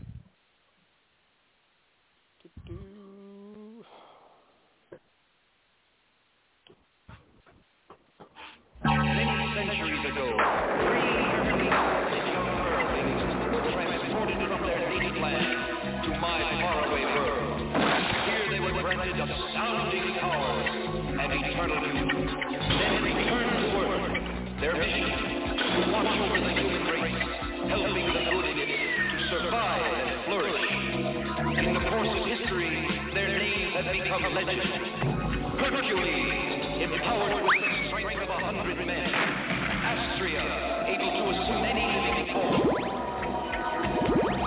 Mercury, the amazing athlete who can match the speed of light. Working together with me, Sentinel-1, and my maintenance robot, Mo. These teenage guardians form the greatest team the world has ever known, the Space Sentinels. The Space Sentinels. 1977 NBC, 13 episodes. Clearly a ripoff of the Justice League or whatnot. What was it? What was the name of the cartoon though? Super Friends. Super Friends. Yeah, that kind of stuff. So I don't know if you could hear all that intro, but 3 Earthling teenagers are taken into space, given like immortality, and taught to have superpowers and whatnot. Then they're sent back to Earth to be the champions of Earth, and that's basically the premise. And they're sent back to Earth to make 3. And they have a supercomputer, S1, Sentinel-1, who watches over them, and he's assisted by his sidekick, Mo the robot, a little robot named Mo. So there you go. Oh. Power Rangers-esque. Yeah. All right, number 7. Oh, shoot, I hit the wrong thing. All right, hold on. Number 7.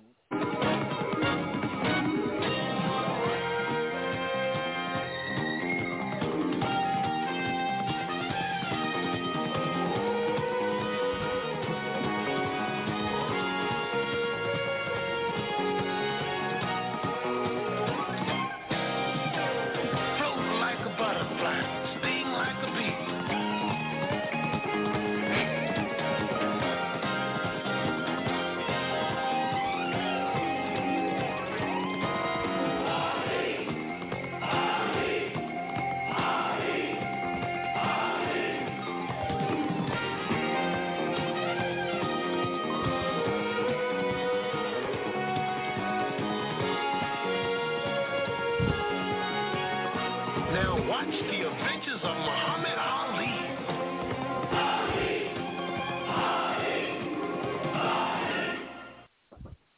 That's right. I Am the Greatest. Adventures of Muhammad Ali, 1977, NBC. Lasted 13 episodes. I had no idea this ever existed. That there's a cartoon of Muhammad Ali. No. I had no idea. And that's Muhammad Ali. Please doing tell me his there's voice. an episode where he fights Superman. Wait, no, there isn't.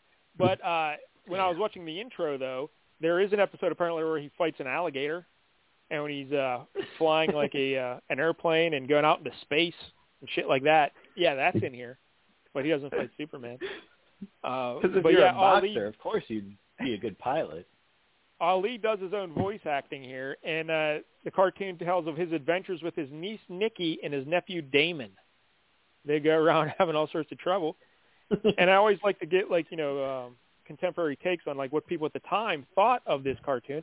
And so from the Encyclopedia of American Animated Television Shows, quote, perhaps the most clumsily animated, written, and acted series in television animation history with little of value presented, end quote. The Adventures of Muhammad Ali. Sounds pretty awesome. I bet the Ed watched that in the late 70s. He was probably I'm sure. I bet Layla Ali is mad she didn't make the show. These fucking nieces and nephew bullshit. Yeah. Well, I don't know if she was born yet, but all right. We'll see.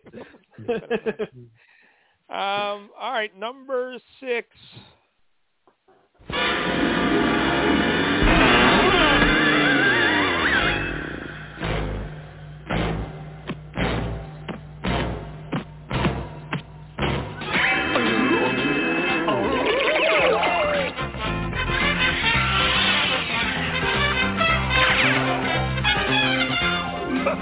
Who's afraid of ghosts? This is ridiculous.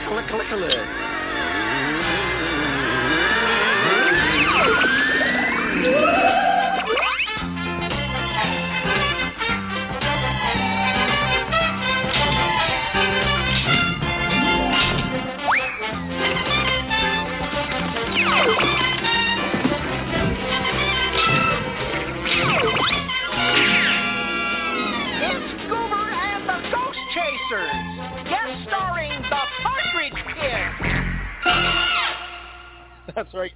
I know you probably thought that was Scooby-Doo. No. Goober and the Ghost Chasers, ABC, 1973. It lasted 16 episodes. This was the story of Ted, Gilly, Tina, and their dog Goober. They go around investigating ghosts and monsters. Yeah, how about that? Yeah. Their dog Goober. And I guess Goober would he could talk a little bit better than Scooby, but he rarely talked unless he was breaking the fourth wall. He would often talk directly to the viewer. He'd make little comments. But so there you go, Goober and the Ghost Chasers. The other gimmick that they had, in 8 of the first 11 episodes, the Partridge Kids also guest starred. That's right. Wow. The Partridge Family children. Not David Cassidy because he was too cool for this shit. But Lori Partridge was actually there, and Danny and Chris and Tracy. So the other Tracy, the Partridge Kids. But they guest starred. Damashek was on the first episode, but then they replaced him with Danny Bonaducci. Yeah, the Partridge Kids. So how about that? Goober and the Ghost Chasers. I could do a top 11 list of just Scooby-Doo ripoffs because there are so fucking many of them. It's unbelievable. Yeah. It sounded like the same voice as Snagglepuss, too. It was. I think it was the same voice. Okay. Same guy. Yeah. Sounded very, that's what I thought it was going to be. I was like, wait, I've heard of this. All right, number 5. It's skatebird time, and here come the skatebirds. Knock Knock, Scooters, Sat, and Scat Cat. Then the Robotic Stooges, plus the spine-tingling, suspense-filled excitement of Mystery Island, and the doggone sassy doings of those dog detectives, Whooper and Whimper, and more. The unbelievable adventures of an unbelievable motorcycle, Wonder Wheel.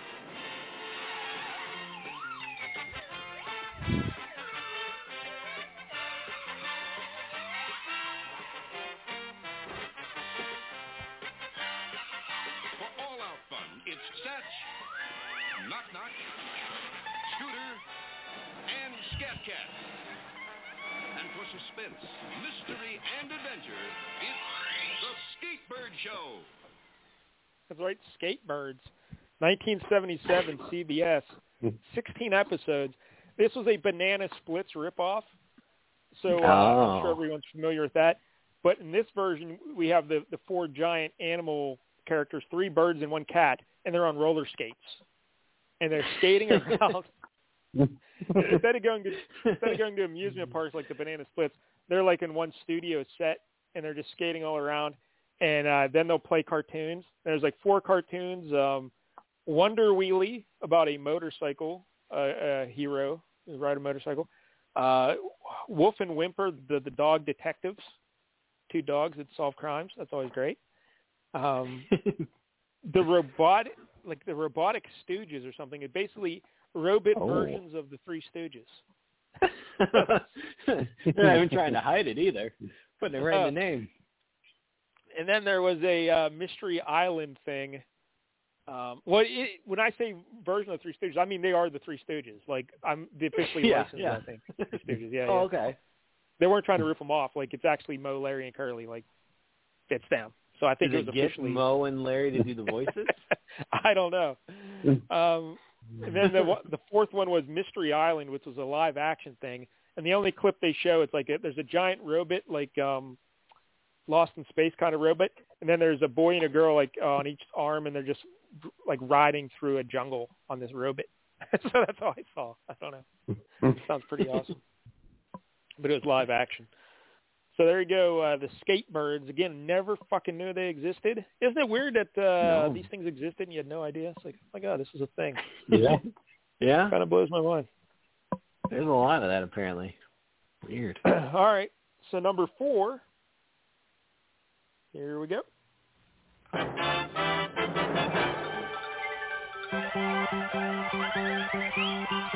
Cities rising in the sky, freeway traffic jetting by.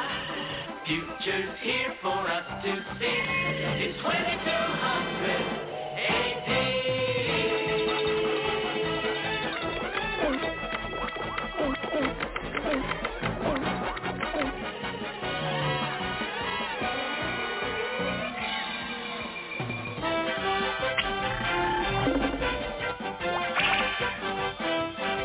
It's the Partridge Family, showing us how it's gonna be. The Partridge Family, loving it all and having a ball. It's 2200 AD.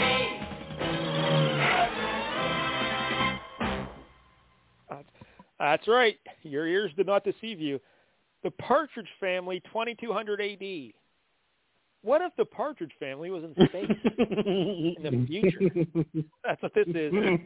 Listen, I grew up in the Partridge Family. I love the Partridge Family. Never heard of this cartoon. It blew my mind when I saw it. What the fuck? Partridge Family, 2200 AD? 1974 on CBS. It lasted 16 episodes because the Partridge Family show had just ended, I guess. And so some cartoon people, they came to CBS and they said, hey, we got an idea for a show. Let's update the Jetsons. We want to have, like Elroy will be a teenager. Judy's going to be like an ace reporter at a newspaper or something. And they're like, nah, you know what? Fuck that idea. Let's just make the Jetsons, but with the Partridge Family. So that's what they did. And it's like the same animation style as the Jetsons, the same ships, the same sound effects, everything. It's the Partridge Family in 2200 AD.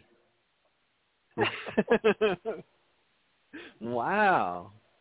So did they ever cross over with the Jetsons, or they just left that laying there? I don't know. On the table. I don't know. But how weird is it that, again, I love the Partridge Family. I had no idea. Not only did they have their own cartoon, but they were also the Partridge Kids on that Goober and the Ghost Hunter show. They were all over animated TV, these Partridge Family people. Holy hell. I got to ask my mom if she knows about this, because she still loves the Partridge Family. Partridge Family, 2200 AD. But I guess Reuben Kincaid was not a regular on the cartoon version. He only appeared once or twice. Oh. Yeah. So that sucks. But well, why bother then? I'm out. I know. Reuben was the man. All right.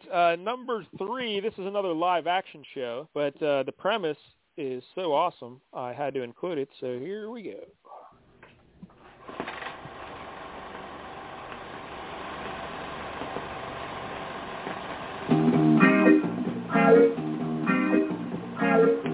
You didn't know dogs could talk? I've been doing it for centuries. A talking dog, big and gruff, Tom McDuff said you blew it. You need my help as a vet, and I'll bet I can do it. I'm a ghost. I'm the funny, furry guardian of your family. Please don't boast. You're the only one who can ever see me. Half dog, half ghost. I am the most. He's my friend. He speaks the words of the birds and the beast, and he translates. He helps me do a better job. I'm Macduff, and I'm a talking dog. Macduff, the talking dog, 1976 NBC, 13 episodes, but only 11 aired because they're like, all right, enough. We've got enough of this. But the premise is a fella's a veterinarian, and he's the only one who can see this ghost of Macduff, the talking dog. He's half dog, half ghost, but he's the most.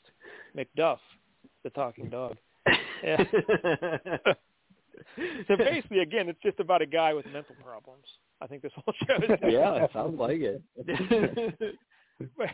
But they're doing like when the intro starts, it's a close up of his old English sheepdog, and he's talking. He's like the Mr. Ed thing with the mouth moving, like chewing peanut butter or something. He's like talking, and then they show clips of the show.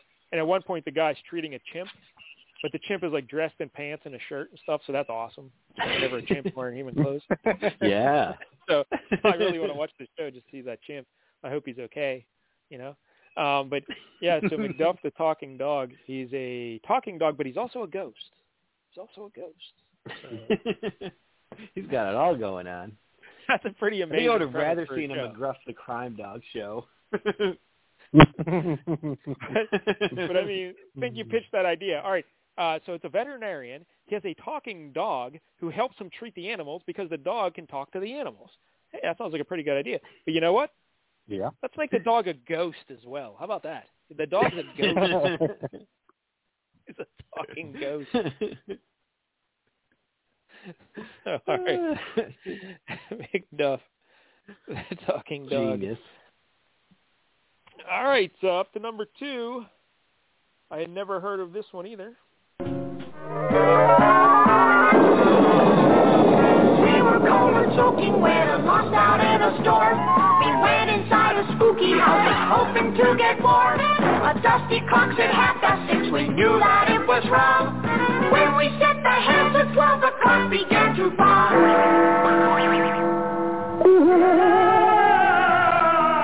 It's a funky phantom.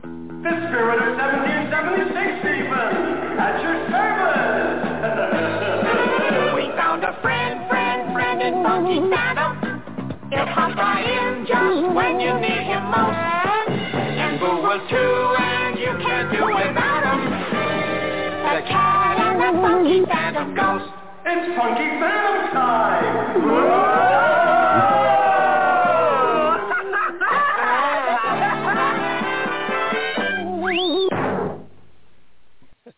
The Funky Phantom, 1971, ABC, 17 episodes. Again, another Scooby-Doo ripoff. So trying to find shelter from a storm while driving their loony doony dune buggy, 3 teenagers, the brainy redhead Skip Gilroy, the blonde beauty April Stewart, and the brawny dark-haired Augie Anderson, and their dog Elmo entered an old house where a grandfather clock displayed the incorrect time. Upon setting the clock to midnight, it released 2 Revolutionary War-era ghosts, an American patriot named Jonathan one of them a Wellington. No, one's a cat. An American patriot named Jonathan Wellington Muddsy Muddlemore, and his cat, whom he trained to respond to the name of Boo. The 2 explained that during the Revolutionary War, they had stumbled upon 2 redcoats and ended up hiding inside the clock. But they were unable to get out of the clock, and they eventually died inside. That is horrific. What were their final moments like? That poor cat stuck in a clock with this jerk. And he's like, oh, my God. I can't get out of this clock. So they die, and then these kids come along, and they free their ghosts. So then they help them in their adventures as they investigate other ghosts. The Funky Phantom. And the Phantom's voice was also the Snagglepuss guy. I think you could probably hear. Yeah, it sounded again. Yeah, very, very familiar. Oh, yeah, I forgot to mention Scatman Crothers did a voice of the skate birds. He did the Scat Cat voice. Like you see the same people do voices a lot in all these cartoons, because of course Scatman Crothers was Hong Kong Phooey and all that other stuff. So that's the Funky Phantom. Never heard of it. Certainly sounds interesting.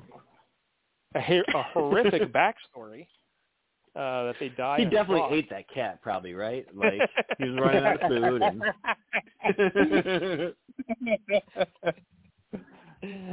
And all right, so we're down to one left. I never heard of this show, but I want to watch every episode of it at least twice. So here we go.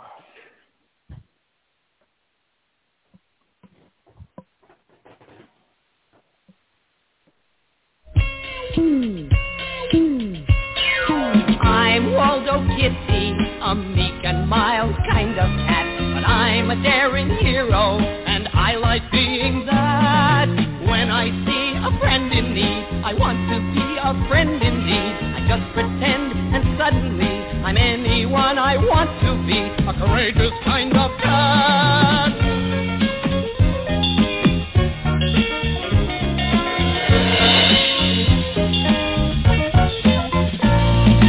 He's Waldo Kitty, strong and bold and kind and true. Stopping evil villains, there's nothing he can do. Danger calls like Tyrone's bark or an enemy is near. I soon become a heroic cat and trouble disappear.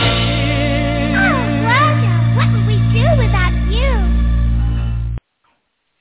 The Secret Lives of Waldo Kitty, 1975 NBC, 13 episodes. All right, this was a mix of live action and cartoon. So, like, the episode would start with real cats acting out a scene. The hero here is a cat named Waldo, and he is his girlfriend is named Felicia, and there's a bulldog named Tyrone.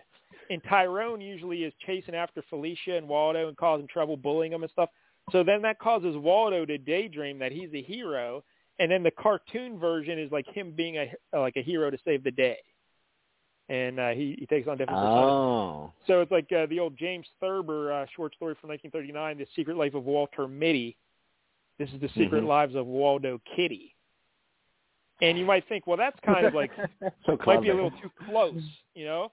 And you know who else thought that? James Thurber's widow, because she sued the shit out of them for making this cartoon. So it only lasted 13 episodes. But then when it was aired in syndication, it went by the name The New Adventures of Waldo Kitty. So to kind of get away from the lawsuit. There you go. But this show sounds awesome.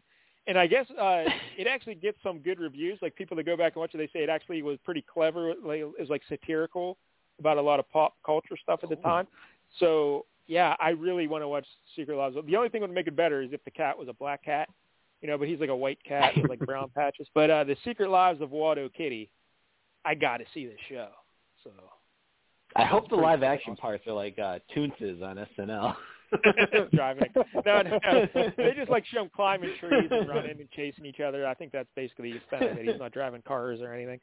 But yeah, Waldo Kitty. That theme song's pretty awesome too. Yeah, that's pretty good. Yeah. So I've noticed that most of these 70s shows are about dogs or cats. At least in the 80s, there was like pandas and shit. They moved on, got a little more imaginative.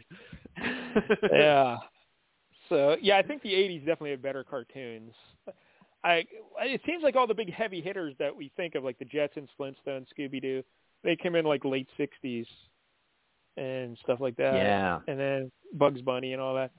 The 70s are kind of like a dead spot. Not a lot of great stuff. Yeah, but, just Scooby-Doo and a bunch everyone of was just smoking weed and, yeah.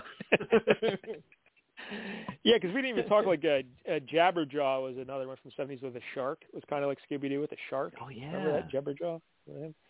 I haven't heard of that one, yeah. Yeah, so there's a lot of Scooby-Doo ripoffs, but there's only one Waldo Kitty. I'm Waldo Kitty. Yeah, can't wait. That's awesome. So I don't know, that's pretty good. McDuff the Talking Dog and Waldo Kitty. I might have to check those out. Yeah, that's quite the night you have ahead of you. That's a 1-2 punch. There you go. Slot. So I want to see how long I can go without playing the slots, because I haven't logged into the old, FanDuel in a couple of days. So maybe, do you think I can make it next week? Like next week without any slots? What do you think? I think that would be a good start. What are the odds? But you just got that. I wish you would, but do I think you will? Through. Yeah, I'm going to give up gambling, but I will bet that I can make it a week without slots. Anytime I can get some action, I'll take it. So, there you go. All right, so there's your Saturday morning cartoon / live action bullshit. And if we ever have another guest cancel, I guess I'll do cartoons from the 60s. And then we'll do cartoons from the 30s and 20s. Cartoons from the late 1800s. That'd be pretty good. So. Not the 90s? I guess. I don't know. Oh, begrudgingly. Yeah. Once we run out of other decades. Little-known cartoons of the 1780s. Ben Franklin's cat. Yeah, it'll be great. So, all right. So, Jank, you put together a top Franklin's 11 list. Ghost wife. I did. He probably locked her in a wall, and she died in a wall. Because remember, they found all these dead bodies in the wall of Ben Franklin's house. The funky phantoms of Ben Franklin's house. But all right, Jank, you put together a top 11 list of Funkos that you want them to make, even though they've made like millions of Funkos at this point. They still haven't made these. Yep, they've made plenty, but there's a lot that I would like that they have not yet made. So I tried to steer clear of some things. Like I could have just named like all of my favorite bands and like make Funkos of them, but that would that's cheating. Because I mean the world doesn't need Menudo Funkos. So thank you, Jank. We don't need that. We don't need Menudo Funkos. But all right, we got Ricky Martin. That's all that counts. And this is across all also, genres, I didn't want to include comic books, movies, everything? Okay. Yeah. I didn't want to include anything that's just like the Ivan Dragos and Clubber Langs, where they came out with them early, and now the only ones you can get on eBay are like $800. So it's like I would like them to make new ones of those, but I'm not going to include those because they already have technically made them. Yes. But I do wish they would come out with some new ones. But they won't listen to me on that probably. All right. So number 11, I realize I'm in the minority on this one, and they're probably not going to sell a lot of units if they go this route, but I want them to make a Funko of Kane from Spider-Man comics. Not the wrestler, but Kane. I don't even know who Kane is from Spider-Man comics. Like when I think Kane, there's like 30 people I think of, and then none of them have anything to do with Spider-Man. So who is Kane on the Spider-Man comic? Mike Gale hosts a comic book podcast, and he doesn't know who this comic book character is. I have no idea.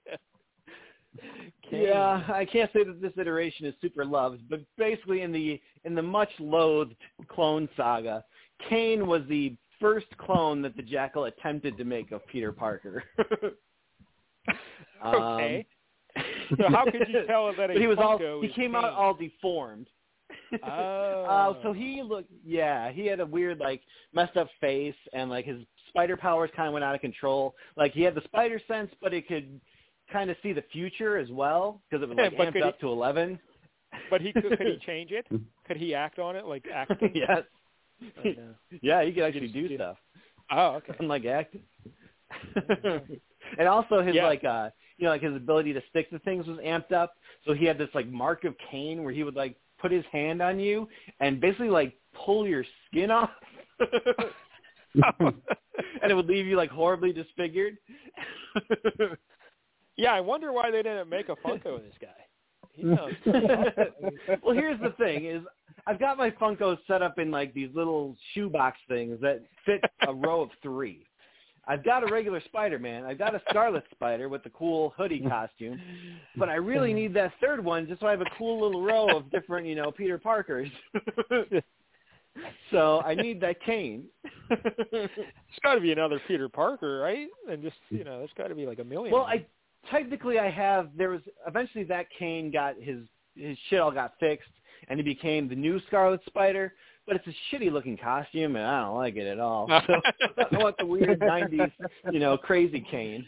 All right. With the long hair and the black like suit. So I never heard of this character at all. I guess I could Google. That's what I need. I guess he spells it. Oh, he spells it with an I. K-A-I. Yeah, with an I. Mm-hmm.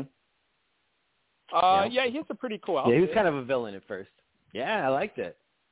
It's all black with kind of like these gray spider webby type things. Kind of veins, almost.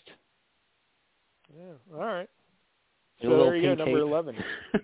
Kane. Yeah, Parker. number 11, Kane. All right, number 10. A couple of SNL Funkos I'd like to see. Oh. Obviously, with Norm Macdonald passing away, not too long ago, maybe a nice Norm on Weekend Update type of Funko. Give him a little desk. Yeah. That'd be pretty sweet. And a whole line, maybe, of Tracy Morgan's. Astronaut lobbying Jones? For. Yep, Astronaut Jones. Brian Fellows. Brian Flowers. Brian Fellows. I'm Brian Fellow. I'm Brian Fellows. You are not Brian Fellow. Put that phone down. Dude, he was awesome.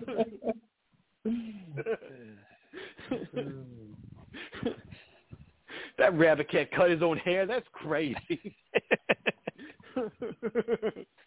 That would be pretty good. So, yeah, I would like all of those. If they want my money, they got to start listening to me. Otherwise, the whole money chain's going to dry up over there. You have to be a good character, but you also have to have a distinctive look. In Brian Fellow, you could have him in this little safari outfit, you know, with the little hat and everything. Sitting in the weird, like, cross-legged pose. Yeah, an Astronaut Jones, a little space outfit. Yeah, so that'd work out. Yeah. I'm down for that. All right, number 9. All right, this is near and dear to both of our hearts. And obviously me and, Miles Watson is my arch enemy. But there's one thing I think we can both agree on, is that there needs to be an Alf Funko. Yeah, Miles Watson hates Alf very much. He despises Alf. But, I'm pretty sure he said he loves them. No, he can't stand them. But, an Alf Funko, I guess that the problem there is how would you craft an Alf Funko? Like, the box would have to, because his nose, like. Yeah. You could make it a little double wide or something. You can do it. Because usually Funkos don't have noses. Down a little bit. And his whole gimmick is his nose. Well, there's plenty that have kind of the bigger faces. Like Leech. I got Leech from, Masters of the Universe. We got that big suction cup mouth thing. Oh, okay. Like, if they can fit him in there, I feel like you can fit it now. Yeah, why don't they have an Alf Funko then? Yeah. I don't know. Yeah. I guess it's so old that they're like, people don't care, but in Pog form. In Pog form. I will say this. If they do come out with an Alf Funko, I'm going to buy one for Miles Watson. I will send him an Alf Funko. He'll go gaga for it. Yep. So you need to get on that one for sure. All right, number 8. So I got a big, collection of horror movie villain Funkos. But there's one that's dreadfully missing. We need an Angela from Sleepaway Camp. Oh. Now, what version of Angela are we getting? With the little ding-a-ling hanging out? Or like in the outfit? Yep, I think you know. The face, mouth agape, and they can pixelate out the ding-a-ling. Like, they've done it with Meredith's boob on the Office Funkos. So I can do it. Pixelate the ding-a-ling. All right. Yep. Yeah. You need one of those post-haste. That would sell a bunch if they came out with that, right? Yeah. I mean, Larry would get back into Funkos for that. And by the way, you mentioned your display of Funkos. How many Funkos are we talking now, Jank? I think last I checked it was like 131. Something like that. 31. I thought you were going to say like 40 or 50 tops. 131? Oh, no. No, yeah. How much is a Funko? I crossed the 100 mark a while back. Oh, I mean, the cheap, like the normal Funko is about $10, yeah. Okay. And some of these I bought for quite a bit more.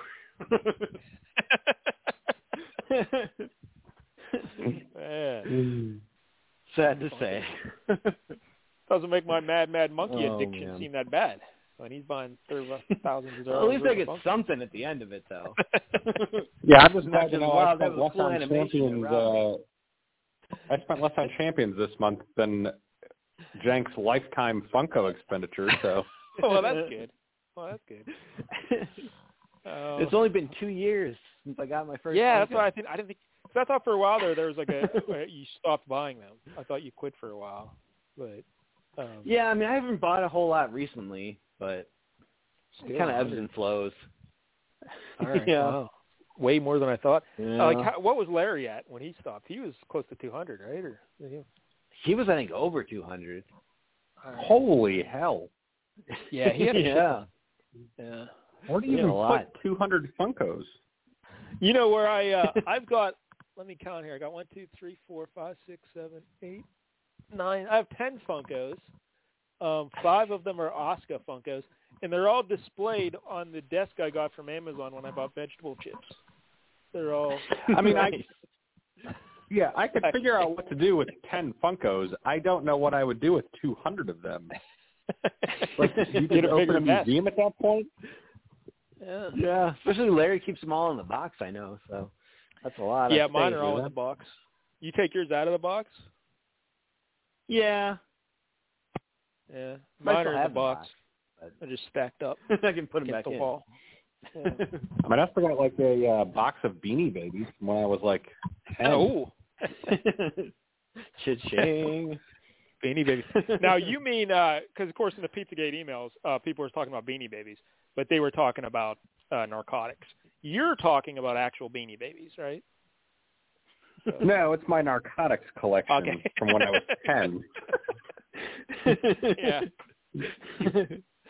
They go up in price as they age. They had fine wine. Yeah, I hear meth goes up if you just hold on to it for a while. Yeah, it ages well. 1998 was a good year for meth. Vintage. All right. So was Alf the last one on the list? Is that where we were at, Alf? No, Angela from Sleepaway Camp was where we left Angela off. from Sleepaway Camp. That was number 8. So number 7, this one's for me and Tuppy, Freakazoid. Yeah, I don't know what that is, so you're going to have to tell me.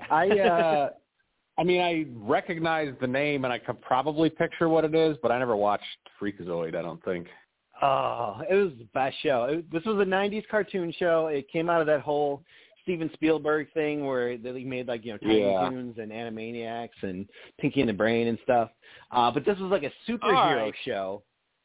Yeah, he wears, like, red pajamas, like a union suit, kind of, with white gloves, white boots, with a big F black on hair, it. And he's got a white skin. lightning bolt in his hair, Mm-hmm. and a domino mask like Robin.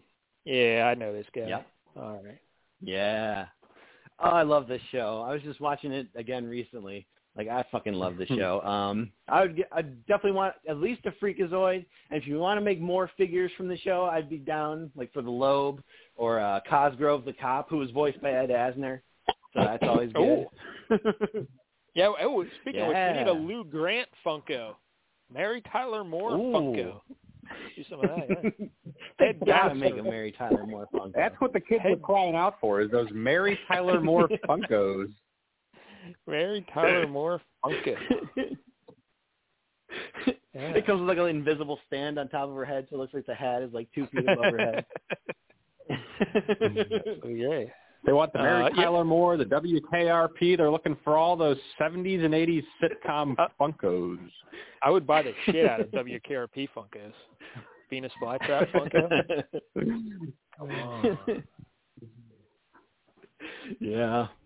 But yeah, that was a great show. I fucking love it.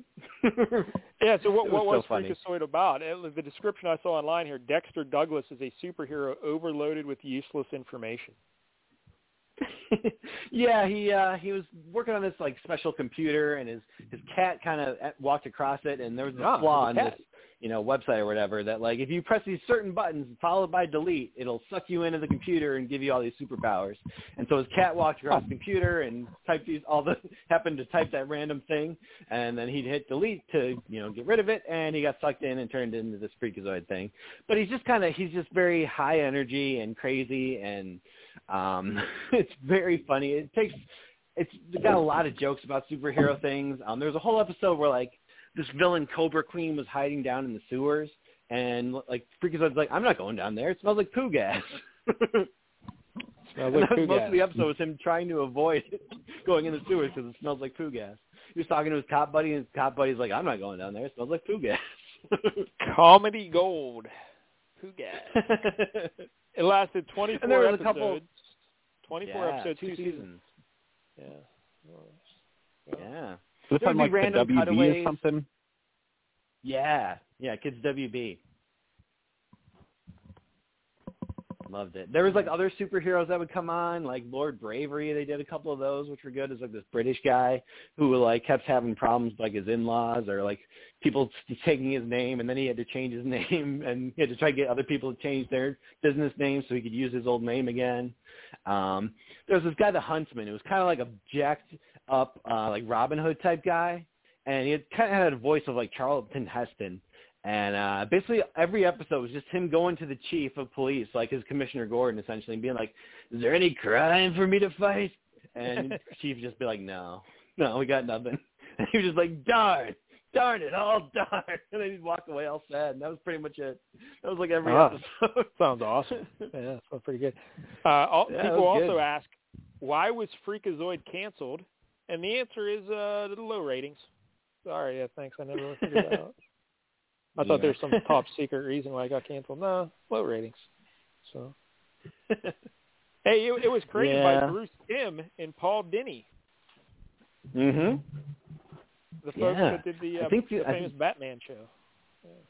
Yeah, I'm sure they just were doing all those and wanted to do something like that, in that same vein, but, having fun with it. So this was a good outlet for them, I think. So there you go. Freakazoid. All right. Yeah. We have to number 5. Number 6. Oh, number 6. I would like, at least 1 or 2 waves of Kids in the Hall Funkos. Pass. Aw, get out of here. You could do all 5 of them in different, recurring characters, and then you could do a whole other wave of other characters. Yeah. I think Dave Foley would be up for that. Oh, for sure. He'll take any paychecks you can give him these days. Hey, News Radio. Had a rough divorce, I think. News Radio. Okay. I'll take the Kids in the Hall ones over the News Radio ones. That's just me. Or if they do come out with that, I'll get you a nice Andy Dick. How about that? Yeah, Andy Dick was great on that show. I used to love the Andy Dick show. Did you ever watch that? Yeah, he was a funny guy. Yeah, that was great. All right. Well, number 5, you're not going to like this one, but for God's sake, why isn't there a Vic Mackey Funko? I railed about this all the time on Mackey's Clubhouse. But isn't every Funko a Vic Mackey Funko if you squint? I thought they all look like Vic Mackey. You just feel like a plain one without any hair. Yeah, they're all Vic Mackey. Yeah. They never made any Shield Funkos. I guess because it was off the air by that point, and they figured nobody cared. But I care. I want a Vic Mackey Funko. There's tons of Sons of Anarchy Funkos.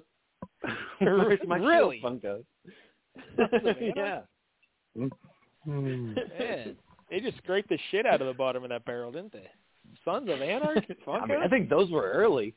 Yeah, that was like a recent thing. That was probably early on in the Funko run. Man, holy hell. That's not good. All right. Yeah, people love the Shield. It's still a very respected show. Yeah. You say so. Yeah, all right. All right. Well, next up I've got the rest of number 4, the rest of the Letterkenny characters. Obviously they've got the 4 Hicks and they got the 2 hockey players. But let's keep going. Where's Stewart and Rold and McMurray's and they don't have Stewart? Not for sure. Not yet. Stewart. I'm hoping they're working on it. The hockey players just came out probably a month and a half ago, so maybe. Yeah, that is surprising to me. I know Stewart. Yeah. What about who's they the guy didn't have that any had Letterkenny Funkos for the longest time. Who's the Ginger. Yeah, the Ginger. Get a Ginger Funko. Yeah. And the Ostrich, yeah. That'd be a good time. I was going to say something else. Hey, so we're up to number 3, and I still haven't heard Sybil Danning's name. So I'm hoping she's up. I'm assuming Donna's number 1, but... Clearly. Andy Sedaris Funko. That'd be great. Her Funko looks like it was put under hot lights forever. Oh, it's melted.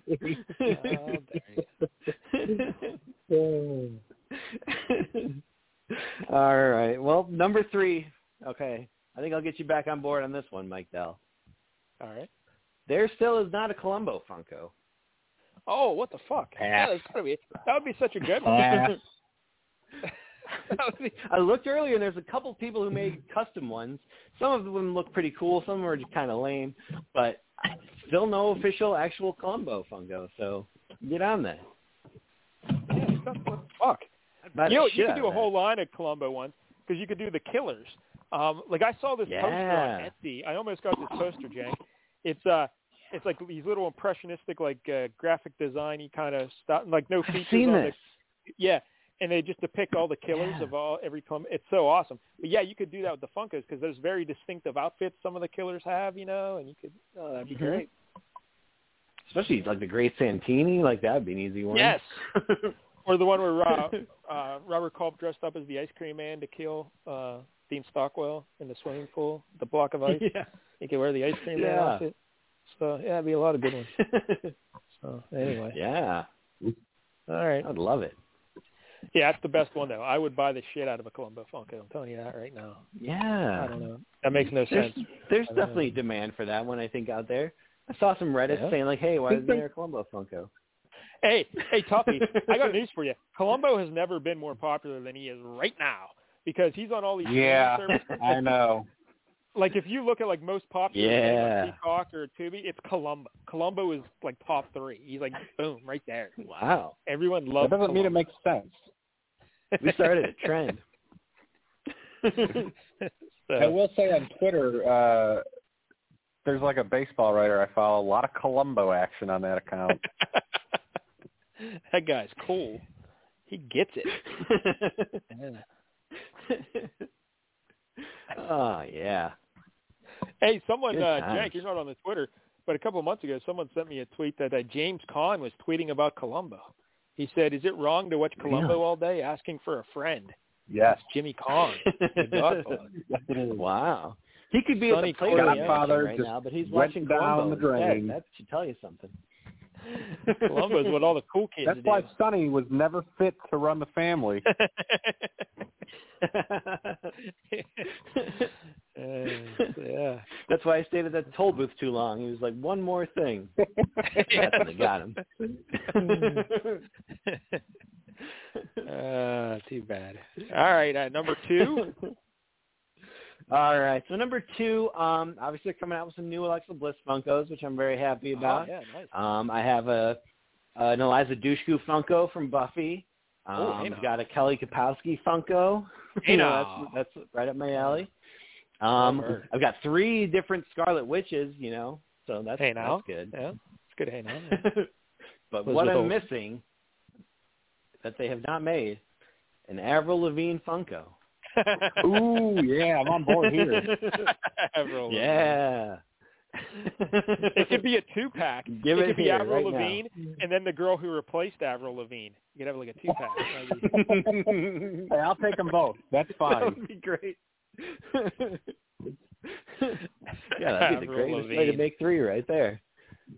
Yeah, like, again, this is where I show my age. I'm just too old for the Avril Lavigne love. I don't get it. But you kids, you love it. So, leave it to you. Hell yeah. Yeah. Someone give Jank his happy ending.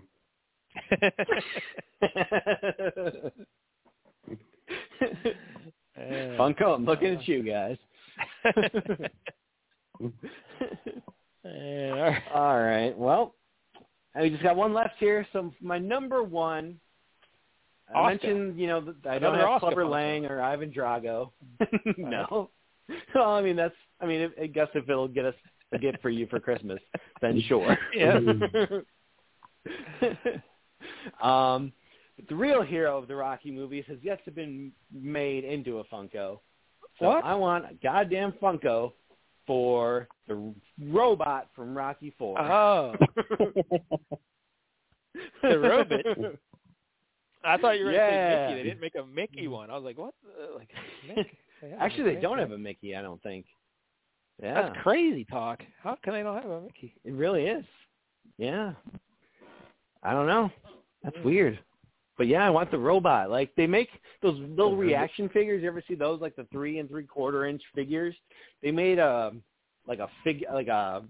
robot of that, but like I want a Funko. I feel like the eyes are perfect for that. Man, you like your robots. I can't believe that's the number one Funko. That's number one of everything. A robot from the Rocky. Yeah, Avril Lavigne should be number one. Well, they're both neck and neck. Yeah, I mean, I'm not in the Funko circles here, so I don't know what they've made and what they haven't. But Columbo would be number one on my list. They got it, and Alf. Those are two good ones for me, Alf and Columbo. Yeah. Oh, they made the list. Any what about Lancelot Link? Lancelot Link. Did they make chimp Funkos like Lancelot Link, secret chimp? No, I don't think so. What about Maxwell Smart? Get Smart. Agent 99. I'd buy those. I don't know. You know, they probably made him for the shitty movie, Steve Carell. Probably never made him for the show. Yeah, I don't want those. Yeah. Do they have like Cheers Funkos? I think they do. Yeah, I get a Diane. I'm pretty sure. Ooh, big Diane fan. Get that girl from Sleepaway Camp 2 who was in that episode of Cheers. She had that walk on for 5 seconds on Cheers. Yeah. Yeah. Yeah, there's no Sybil Danning Funkos. I checked just to make sure. Yeah, it's a missed opportunity. You could have her throwing a spear. But I guess there is like a Sybil Danning there is like a Sybil Danning action figure, like a doll size of Battle Beyond the Stars, the Valkyrie Sybil Danning. So, oh shit! Well, yeah. So wow, good job there, Jank, with the lists. Again, Columbo should be number one. Fuck that robot. But, I love that robot. He's my hero. He's last sheep. Get a Waldo Kitty Funko. He's Waldo Kitty. He's a Funko. All right, so Tuffy, what have you been up to this week? Anything? I'm sure you put together a top 11 list since Jank and I put together a list. I'm sure you have one. Well, we covered in the pre-show that I didn't see your Facebook message that our guest canceled. So, So Tuffy, for those people who remember we went through this weeks ago on the show, I was criticized and berated pretty heavily for not talking to you guys separately. When why don't we just talk to each other on a Facebook message group? And I was like, well, I didn't think Tuffy used it. That's why I talked to Tuffy on Twitter.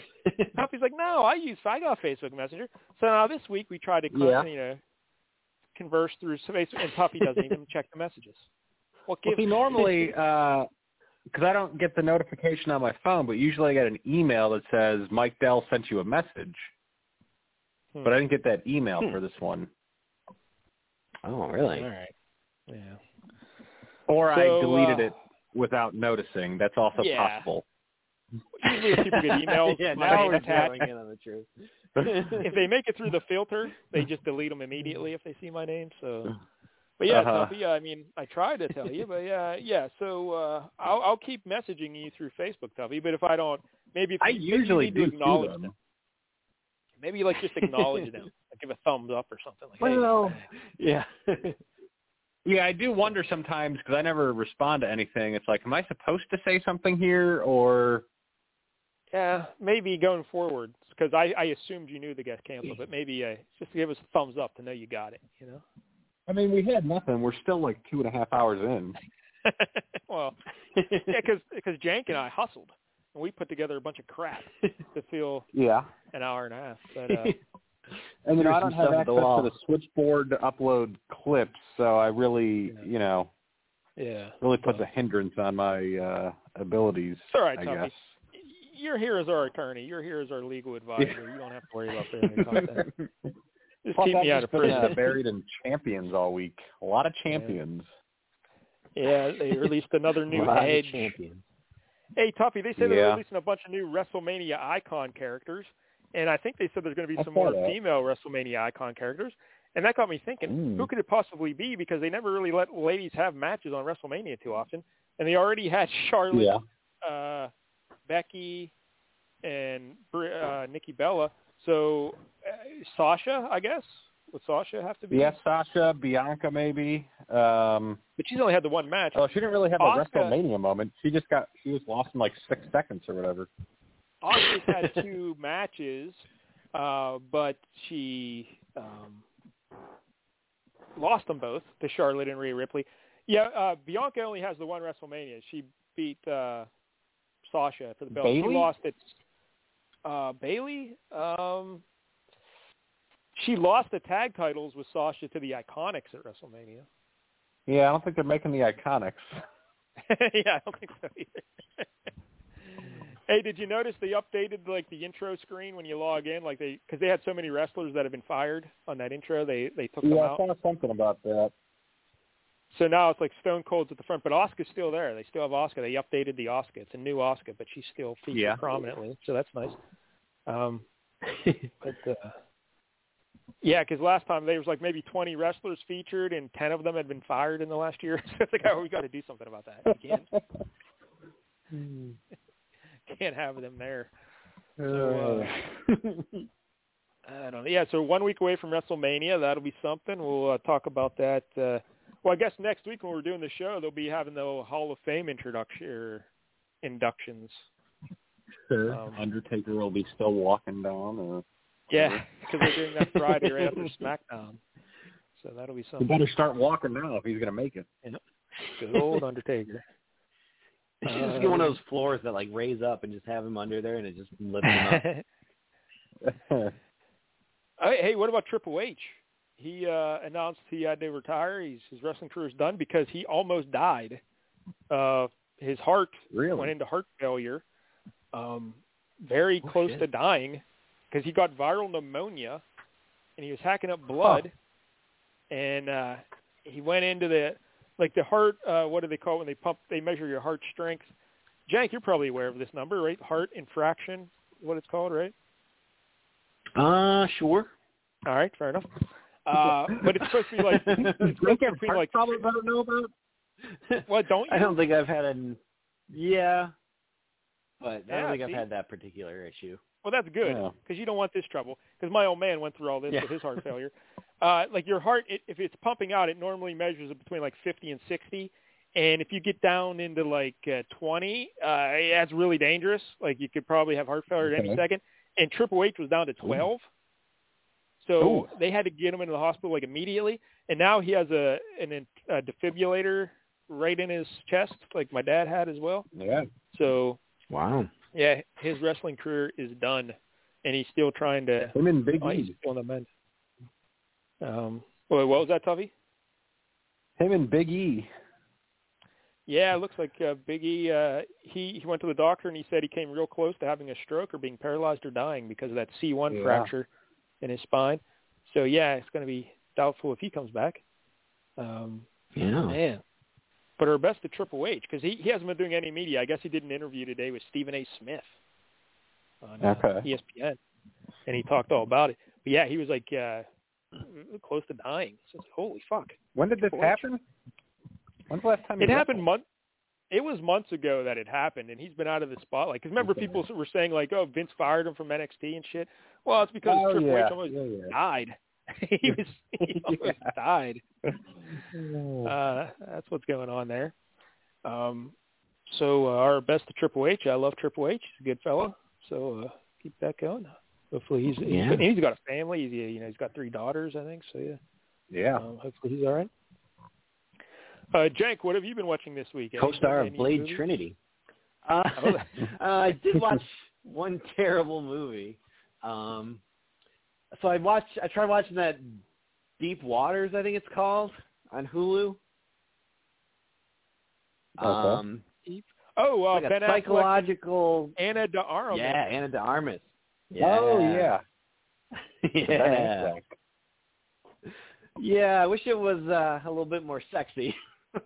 Now the good news was Anna de Armas did get topless like probably, I don't know, 15, 20 minutes in for like a scene, but that was about it. So the rest of the movie is kind of a waste. All right. Yeah, the movie itself, it's not very good, and the ending was really dumb. But yeah, she's kind of a terrible person in the movie. Her and Ben Affleck are married. They've got a kid, probably like 5 or 6, and Ana de Armas is clearly like cheating on him constantly. Like she always has like a new male friend that she's always bringing to their parties and stuff, and like, all their friends can tell like, hey, like what's up with your wife? Like she's banging these guys. Is this my new male friend? Yeah. Big deal. And you see, like, he sees them, her making out with one of them early on, and he's like, what the fuck? So he goes to the one guy, and he's like, yeah, like, her, she used to have this other friend. Maybe you heard about him. He disappeared. So sometimes she has male friends for like an hour at a time, and they just hang out at a motel. Should I be concerned? Yes. Yes, you should be worried. Yes, you should. Yeah, so he kind of tries to scare the guy off. I think I'm in deep waters he here. He killed. Is that how they got the title? I'm in deep waters with this lady. Could be. Right, anyway. Yeah, so he tries to like threaten the guy kind of covertly by saying that he killed this other, friend that she had. And so it's kind of like, is he serious about this or was he kidding? Like, is he actually murdering people or not? And that's kind of, I guess, the premise of the movie then. Although it's answered pretty quickly. Yeah, from just the commercials, she seems loopy.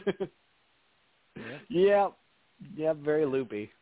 And she just really doesn't seem to give a fuck about him. Was it better than Knock Knock? No, I would watch Knock Knock again in a second. Free pizza. Free pizza. You fucked me. You fucked me. A lot more sex in there. Like here, like she's clearly like she'll come out of like the garage or something with one of the guys, but it's like okay, you missed all the good stuff. Buttoning her top, and Affleck's like, "Hey, what's going on in there?" Just trying on clothes with my male friend. No big deal. Yeah. So Ben Affleck, he was dating Anna. Is this how they met doing this movie? Yes. But apparently the breakup was so bad that they couldn't do any press together now that the movie is actually coming out. I can see that from her perspective for sure. Yeah. Now he's back with J-Lo now, right? Yeah. Man. Look at that Ben Affleck. Circle, I guess. He went from J-Lo to Jennifer Garner to Ana de Armas, now Jennifer Lopez. Just yeah. There's Gwyneth Paltrow, I think, before all that, right? Yeah, probably a couple dozen hookers in between. And Ben Affleck. Living the life. Probably Matt Damon at some point. Living the life. So, I don't know. I still can't get Sybil Danning to acknowledge me. And he's walking around. Jennifer Lopez. So, all right. Did you watch anything else? No. I'm thinking about maybe going to see the Batman this weekend, but I don't know if that'll happen. So we recorded Flea Market Fantasy again last night there, me and Mike L. And the first thing Mike L says to me, as soon as we get on the Skype, he says, "Hey, did you see the Batman?" I'm like, "No, I told you this last week. You asked me last. I'm never going to fucking see the Batman. Don't ask, but every week he's just going to ask me, see the Batman? No, I'm not going to go fucking see the goddamn Batman." Yeah, it doesn't sound like something you would do. No, not at all. No, it does not. So, yeah. Bad enough you got to read his comics sometimes on the show. So Flea Market Fantasy right now, the A-Team is up there. Issue 1 of the A-Team with Miles Watson. He guest starred. And then this week we just recorded The Question. Mike L. picked The Question. Oh, yeah. DC. Yeah, it's pretty shitty. From 1987. Oh. And then the following week I picked Black Lightning, 1977 or 78, DC Comics. Oh. It's only I don't like DC, but I like Black Lightning, so I'll get Black Lightning. What else? I haven't watched any movies or anything. But I have gone back to watch Marvel Agents of S.H.I.E.L.D. because it's on the Disney Plus now. And I missed the final 2 seasons of it, so I went back and I started watching season 6. And I enjoy that show quite a bit because it has its issues. Yeah, I do. I just like the show. I would like to edit a lot of their dialogue and just, especially in the first few episodes of a season, it seems to be particularly clunky. But once they find their stride, each season always gets better. And the one thing they do that I always learn from when I watch is they always make really great choices with big picture plotting and the things they do to keep the story going and to make things worse for their characters. And the stuff they do there is really great. So I enjoy watching that. So I'm enjoying this season. I think I'm about 7 or 8 episodes in, maybe 9. I don't know. Put them in there. So this is season 6, and they go season 7, I think, is when they end. So I still got a bit to go, but so that's something. I don't remember any of that from the first couple of seasons that I watched of that. Well, I don't remember any of the season arcs being very good. Agreed. The first couple of seasons were different. I would say really by the end of season 2, because I think they divided up their seasons weird too back then, like they would do half. Yeah, true. So the second half of season 2, it really found its stride in that sense. It started doing bigger stuff and really cool things. And then I think it's been pretty good. Like season 4 was really good, particularly the second half of season 4. And even like season 5, it was different, but they still again make really cool plotting choices. So I always like to watch that and take note. But otherwise, that's about it. Toffee, you've been watching I like anything? that girl that plays Quake. She's good. Yeah, Chloe Bennett is spectacular. And the girl that plays Simmons is also really cute. I think her name's Henstridge. She's like British, but not Natasha Henstridge. Elizabeth Henstridge, maybe? Yeah. Possibly, yep. And there's some other good-looking ladies in this season. So, it's always worth watching. Tuffy, are you watching anything? Survivor's back. Oh, Survivor's back. Is this the season they release a monster on the island? Because I heard they're going to release a monster. Oh, all right. No. The monster's inside the whole time. Yeah, I did see a commercial for this, Tuffy. In the commercial I saw, there was a guy complaining because he's vegan, and he's like, I don't know if I can still be vegan out here playing Survivor. And meanwhile, they show him surrounded by nothing but vegetation. There's nothing but plants. Yeah. Well, so they filmed this one right after. They filmed this one right after their previous one, which they had to shorten it by 14 days to quarantine everybody, so they don't give them rice to make it that much harder. So he had no food to eat because I guess they don't know what's edible of the vegetation. And then someone caught a crab scuttling along the beach, and they threw it in a pot, and he didn't know if he could eat the crab or not. Did he eat the crab? But he did eat the crab. That son of a bitch. Yeah. Son of a bitch. All right. Gonna take away his vegan powers. Yeah, we lost another one. There goes another vegan. But be like Scott Pilgrim. Yeah, this week featured one of the worst. These people are not doing great, I would say. Because there's all kinds of different advantages and twists, and it used to be, you could just find a hidden immunity idol out in the woods. Now, last season and this season, you find a clue because there's 3 different tribes, and then at the next challenge, you have to say some weird phrase, and if all 3 are found and all 3 people say the phrase, then you have an immunity idol. But until that happens, you don't have a vote at tribal council. I want the secret phrase to be, fuck you, Jeff Probst. Is that the secret phrase? Yeah. Fuck you, Jeff Probst. They're really weird. Like one of them is, hey, have you ever heard the story about the rabbit in the mailbox or something like that? That sounds like a porno going on there. I don't know what that is. Yeah. So one person had lost their vote, and then there's another thing where they send people off to this other island where you and a person from another tribe, you walk up a big hill and talk to each other, and then you go off and make a decision where you can either save your vote or risk your vote, and if everybody risks their vote, then you all lose it. If any person saves it, then the other people get an extra vote if they chose to risk it. So they went off to the island and all chose to risk their vote, so another person lost their vote. And so at the tribal council, you have 5 people, but only 2 votes, I think, and then it ended up being a tie. Some of the people didn't know what was going on, why votes were missing, and then if you're tied, you got to draw rocks. And the one guy had the worst play ever, I think, because he said, I just want to start by saying there's no way I'm going to draw rocks. So do you think you'll change your vote?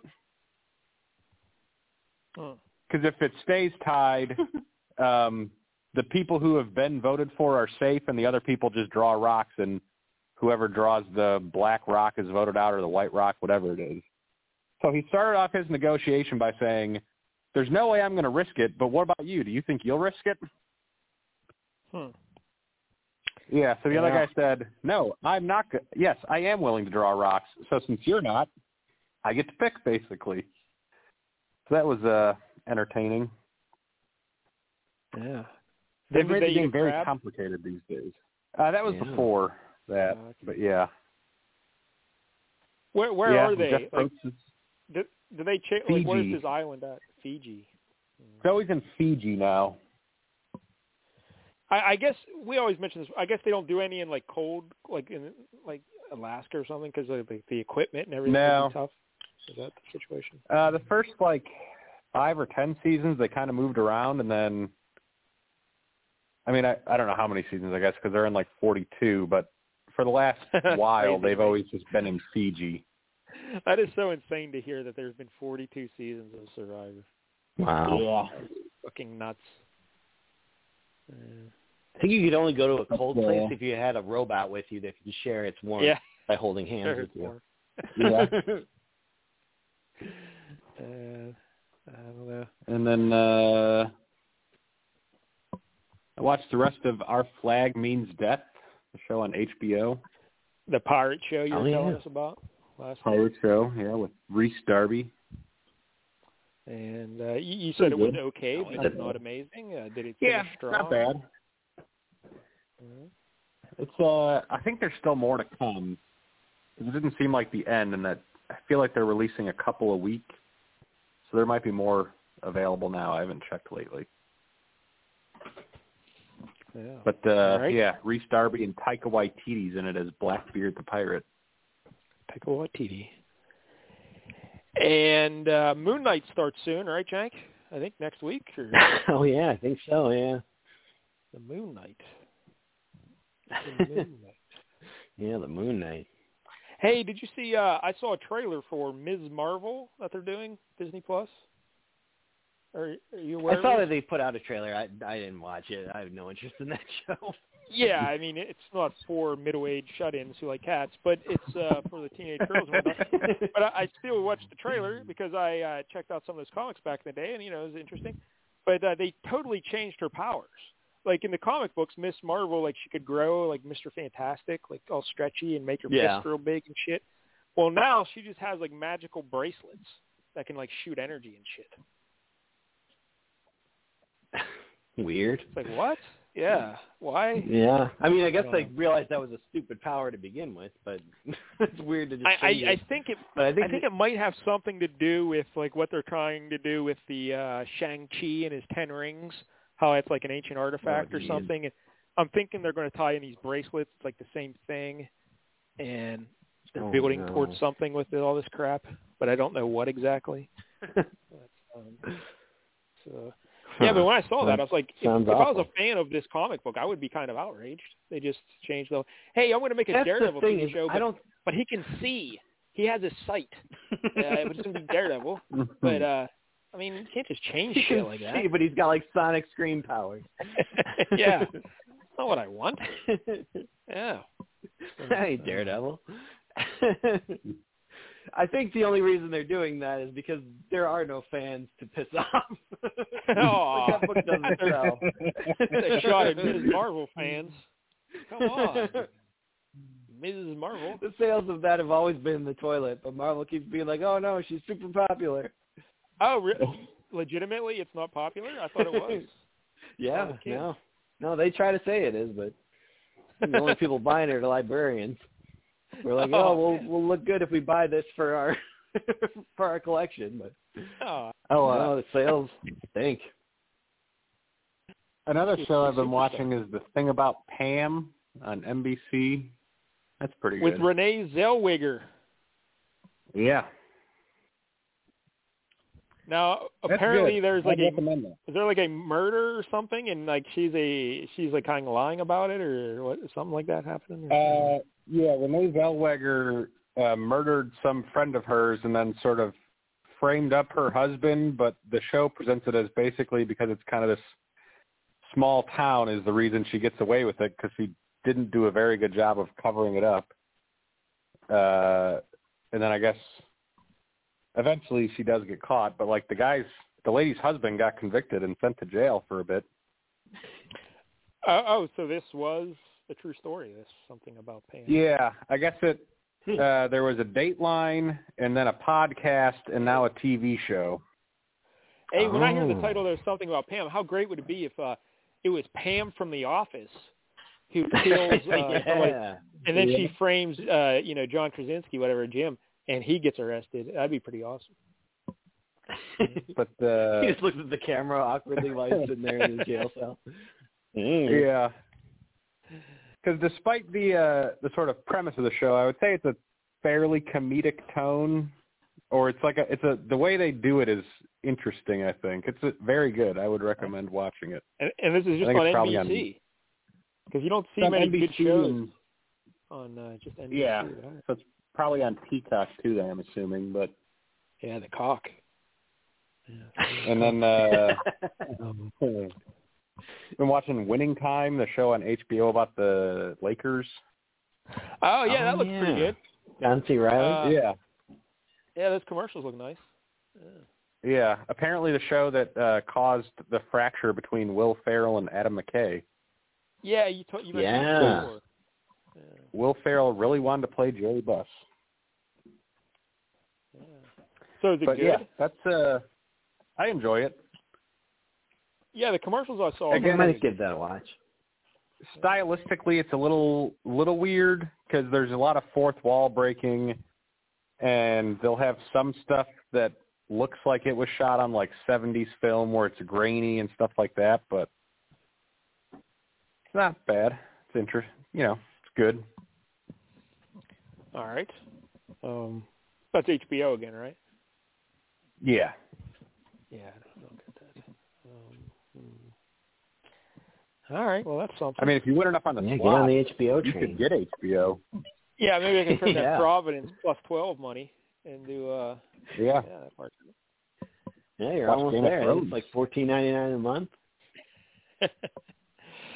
I was trying to think. I was going to say something else, and now I can't remember. I think it was TV show related, but I don't know. So, all right, I guess that's it. Nothing else to talk about. So next week, I've been going back and forth in my mind whether we should do Body Slam or Chainsaw Hookers, because it is WrestleMania, but I don't know. I guess Chainsaw Hookers. Yeah. But we're going to have to come up with some sort of a wrestling-themed top 11 or something to, make wrestling. So.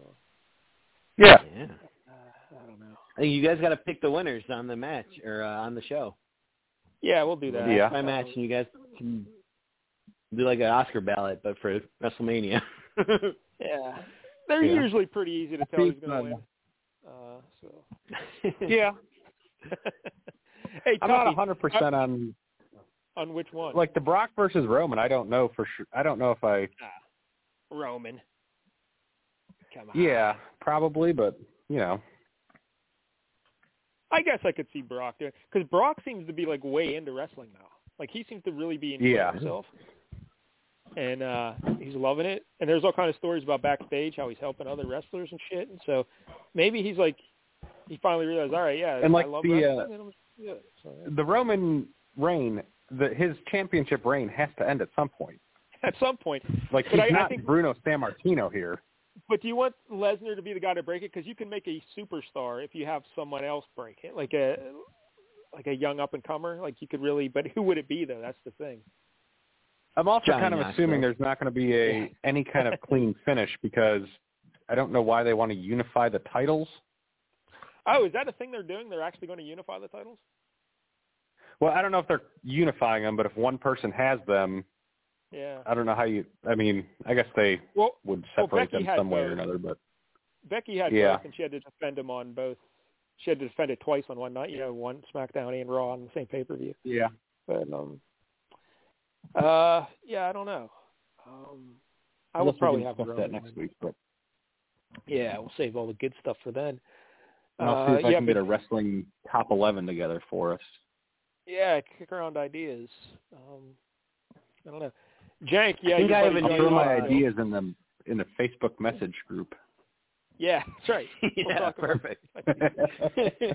We'll plan the show. But yeah, Jank, your buddy Johnny Knoxville fighting Sami Zayn. And Sami Zayn's been doing a lot of good stuff to build this rivalry here. He's been going around like Knoxville's hometown talking to people on the street, asking them about Johnny Knoxville. And if they like Johnny Knoxville. That's pretty funny. I like that. Yeah. Oh, I know what I was going to say, Tuffy. I was watching SmackDown right before the show, and they had a little retrospective of Baron Corbin, and I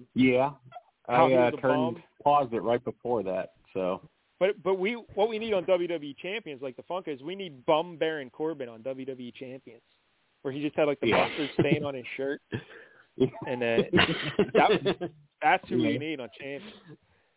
Yeah, bum Baron Corbin. Well, they are coming out with people so often. I know, it's crazy. There's got to be a limit at some point.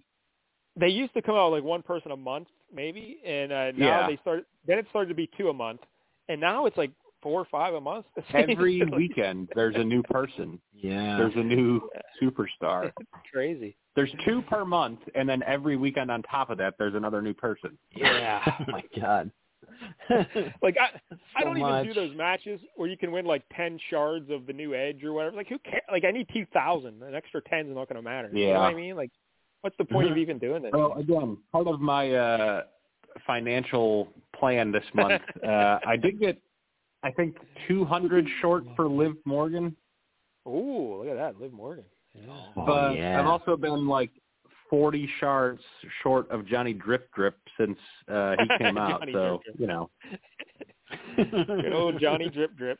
I heard he's pretty good. That's a pretty sweet name. He's supposed to be really good, and I got whatever, because he was like the month-long character, and I got super close. If I spent money that month, I probably would have gotten him, but I just need 40 shards, and no, nothing. Yeah, we definitely need a new Baron Corbin. Come on. Yeah. Yeah, happy. Yeah, Baron Corbin is great, by the way. He is. He's awesome. He is one of their best. But all right. I guess I should report.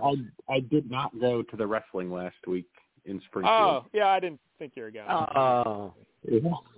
Yeah, I got a figure that's where it would end up. Not a big disappointment there. Figured that much. That's like Mike Dell saying he played the slots. Like, yeah, we know. We know. I had a couple of nice payoffs this week on the slots too. Play the cheap slots. So I hit for over $20 several times, but then I lost it all back. Didn't you start this episode by saying I just need to stop playing the slots? Well, because eventually it got to where I was just angry. All the free spins getting me nothing. Like, fuck that. Yeah. Well, that's when you stop normally. Like, this is fucking me over. I should probably stop. I get angry. And I'm like, fuck you. I'll throw $25 down right here. Let's go. Let's spin it. Let's go. Let's see what happens. No. The madder Hulk gets, the broker Hulk gets.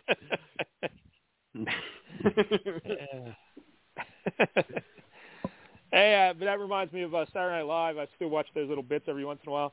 And there's one on the YouTubes from Idris Elba where he was the Impossible Hulk, where he would go into like a restaurant or something and he'd get in an argument with someone and he would get real angry and he'd turn into like an angry white lady played by Cicely Strong and like a Karen, So and she started yelling at people. So I thought that was pretty funny. Yeah, there's some good stuff in that Saturday Night Live. Nice. They did a parody of Bambi. Like they were making a new Bambi movie, but Rock was Bambi, and it was like a really violent Bambi, live action Bambi. Yeah, I think I funny. did see that. Yeah. Yeah. I love The Rock on there. He was always great. That Black Widow parody they did about Marvel making a Black Widow movie like years before they actually made one, where it's like actually a romantic comedy kind of deal, and she's falling in love with Ultron. Yeah. That was pretty funny. But yeah, every once in a while you find something good. So that's pretty much WandaVision. Yeah, when you think about it, yeah. Yeah. So there you go. All right. Well, I guess we're done here. Next week, I guess Hollywood Chainsaw Hookers on Tubi. You want to watch that? Maybe Dr. Jerry. I don't know. I haven't heard back from her yet. If not, we'll record something and put it up somewhere. I don't know. Then we'll talk wrestling. Yeah. And I'm sure monkeys at some point as well. But you got to talk monkeys. There's always monkey news. But, that was my favorite bit on that Ricky Gervais podcast. Tuffy, I'm sure you listened to that Ricky Gervais one. Monkey news, yeah. Yeah, I've listened to those like possibly hundreds of times each. I just watched when I went to bed. So. I just watched the animated versions on HBO or whatever they had. But every segment, Jank, they had a segment Monkey News, and they would tell you a story about a monkey doing something. It was awesome. Yeah. All right. That sounds pretty good. All right. So thank you, Tuffy. Thank you, Jank. And until next week, remember, Monchi-Chi means happiness. We're going to run with that for a little bit. Right? Monchi-Chi. Monchi-Chi, Monchi-Chi.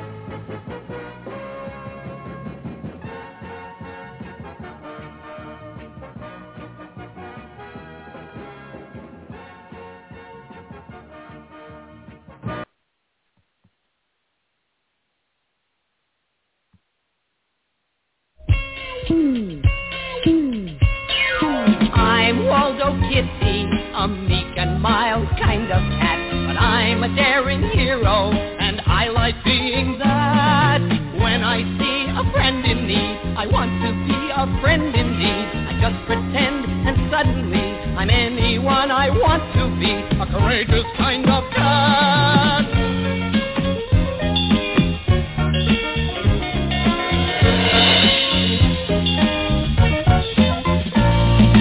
He's Waldo Kitty, strong and bold and kind and true, stopping evil villains, there's nothing he can do. Danger calls like Tyrone's bark or an enemy is near. I soon become a heroic cat and trouble disappear.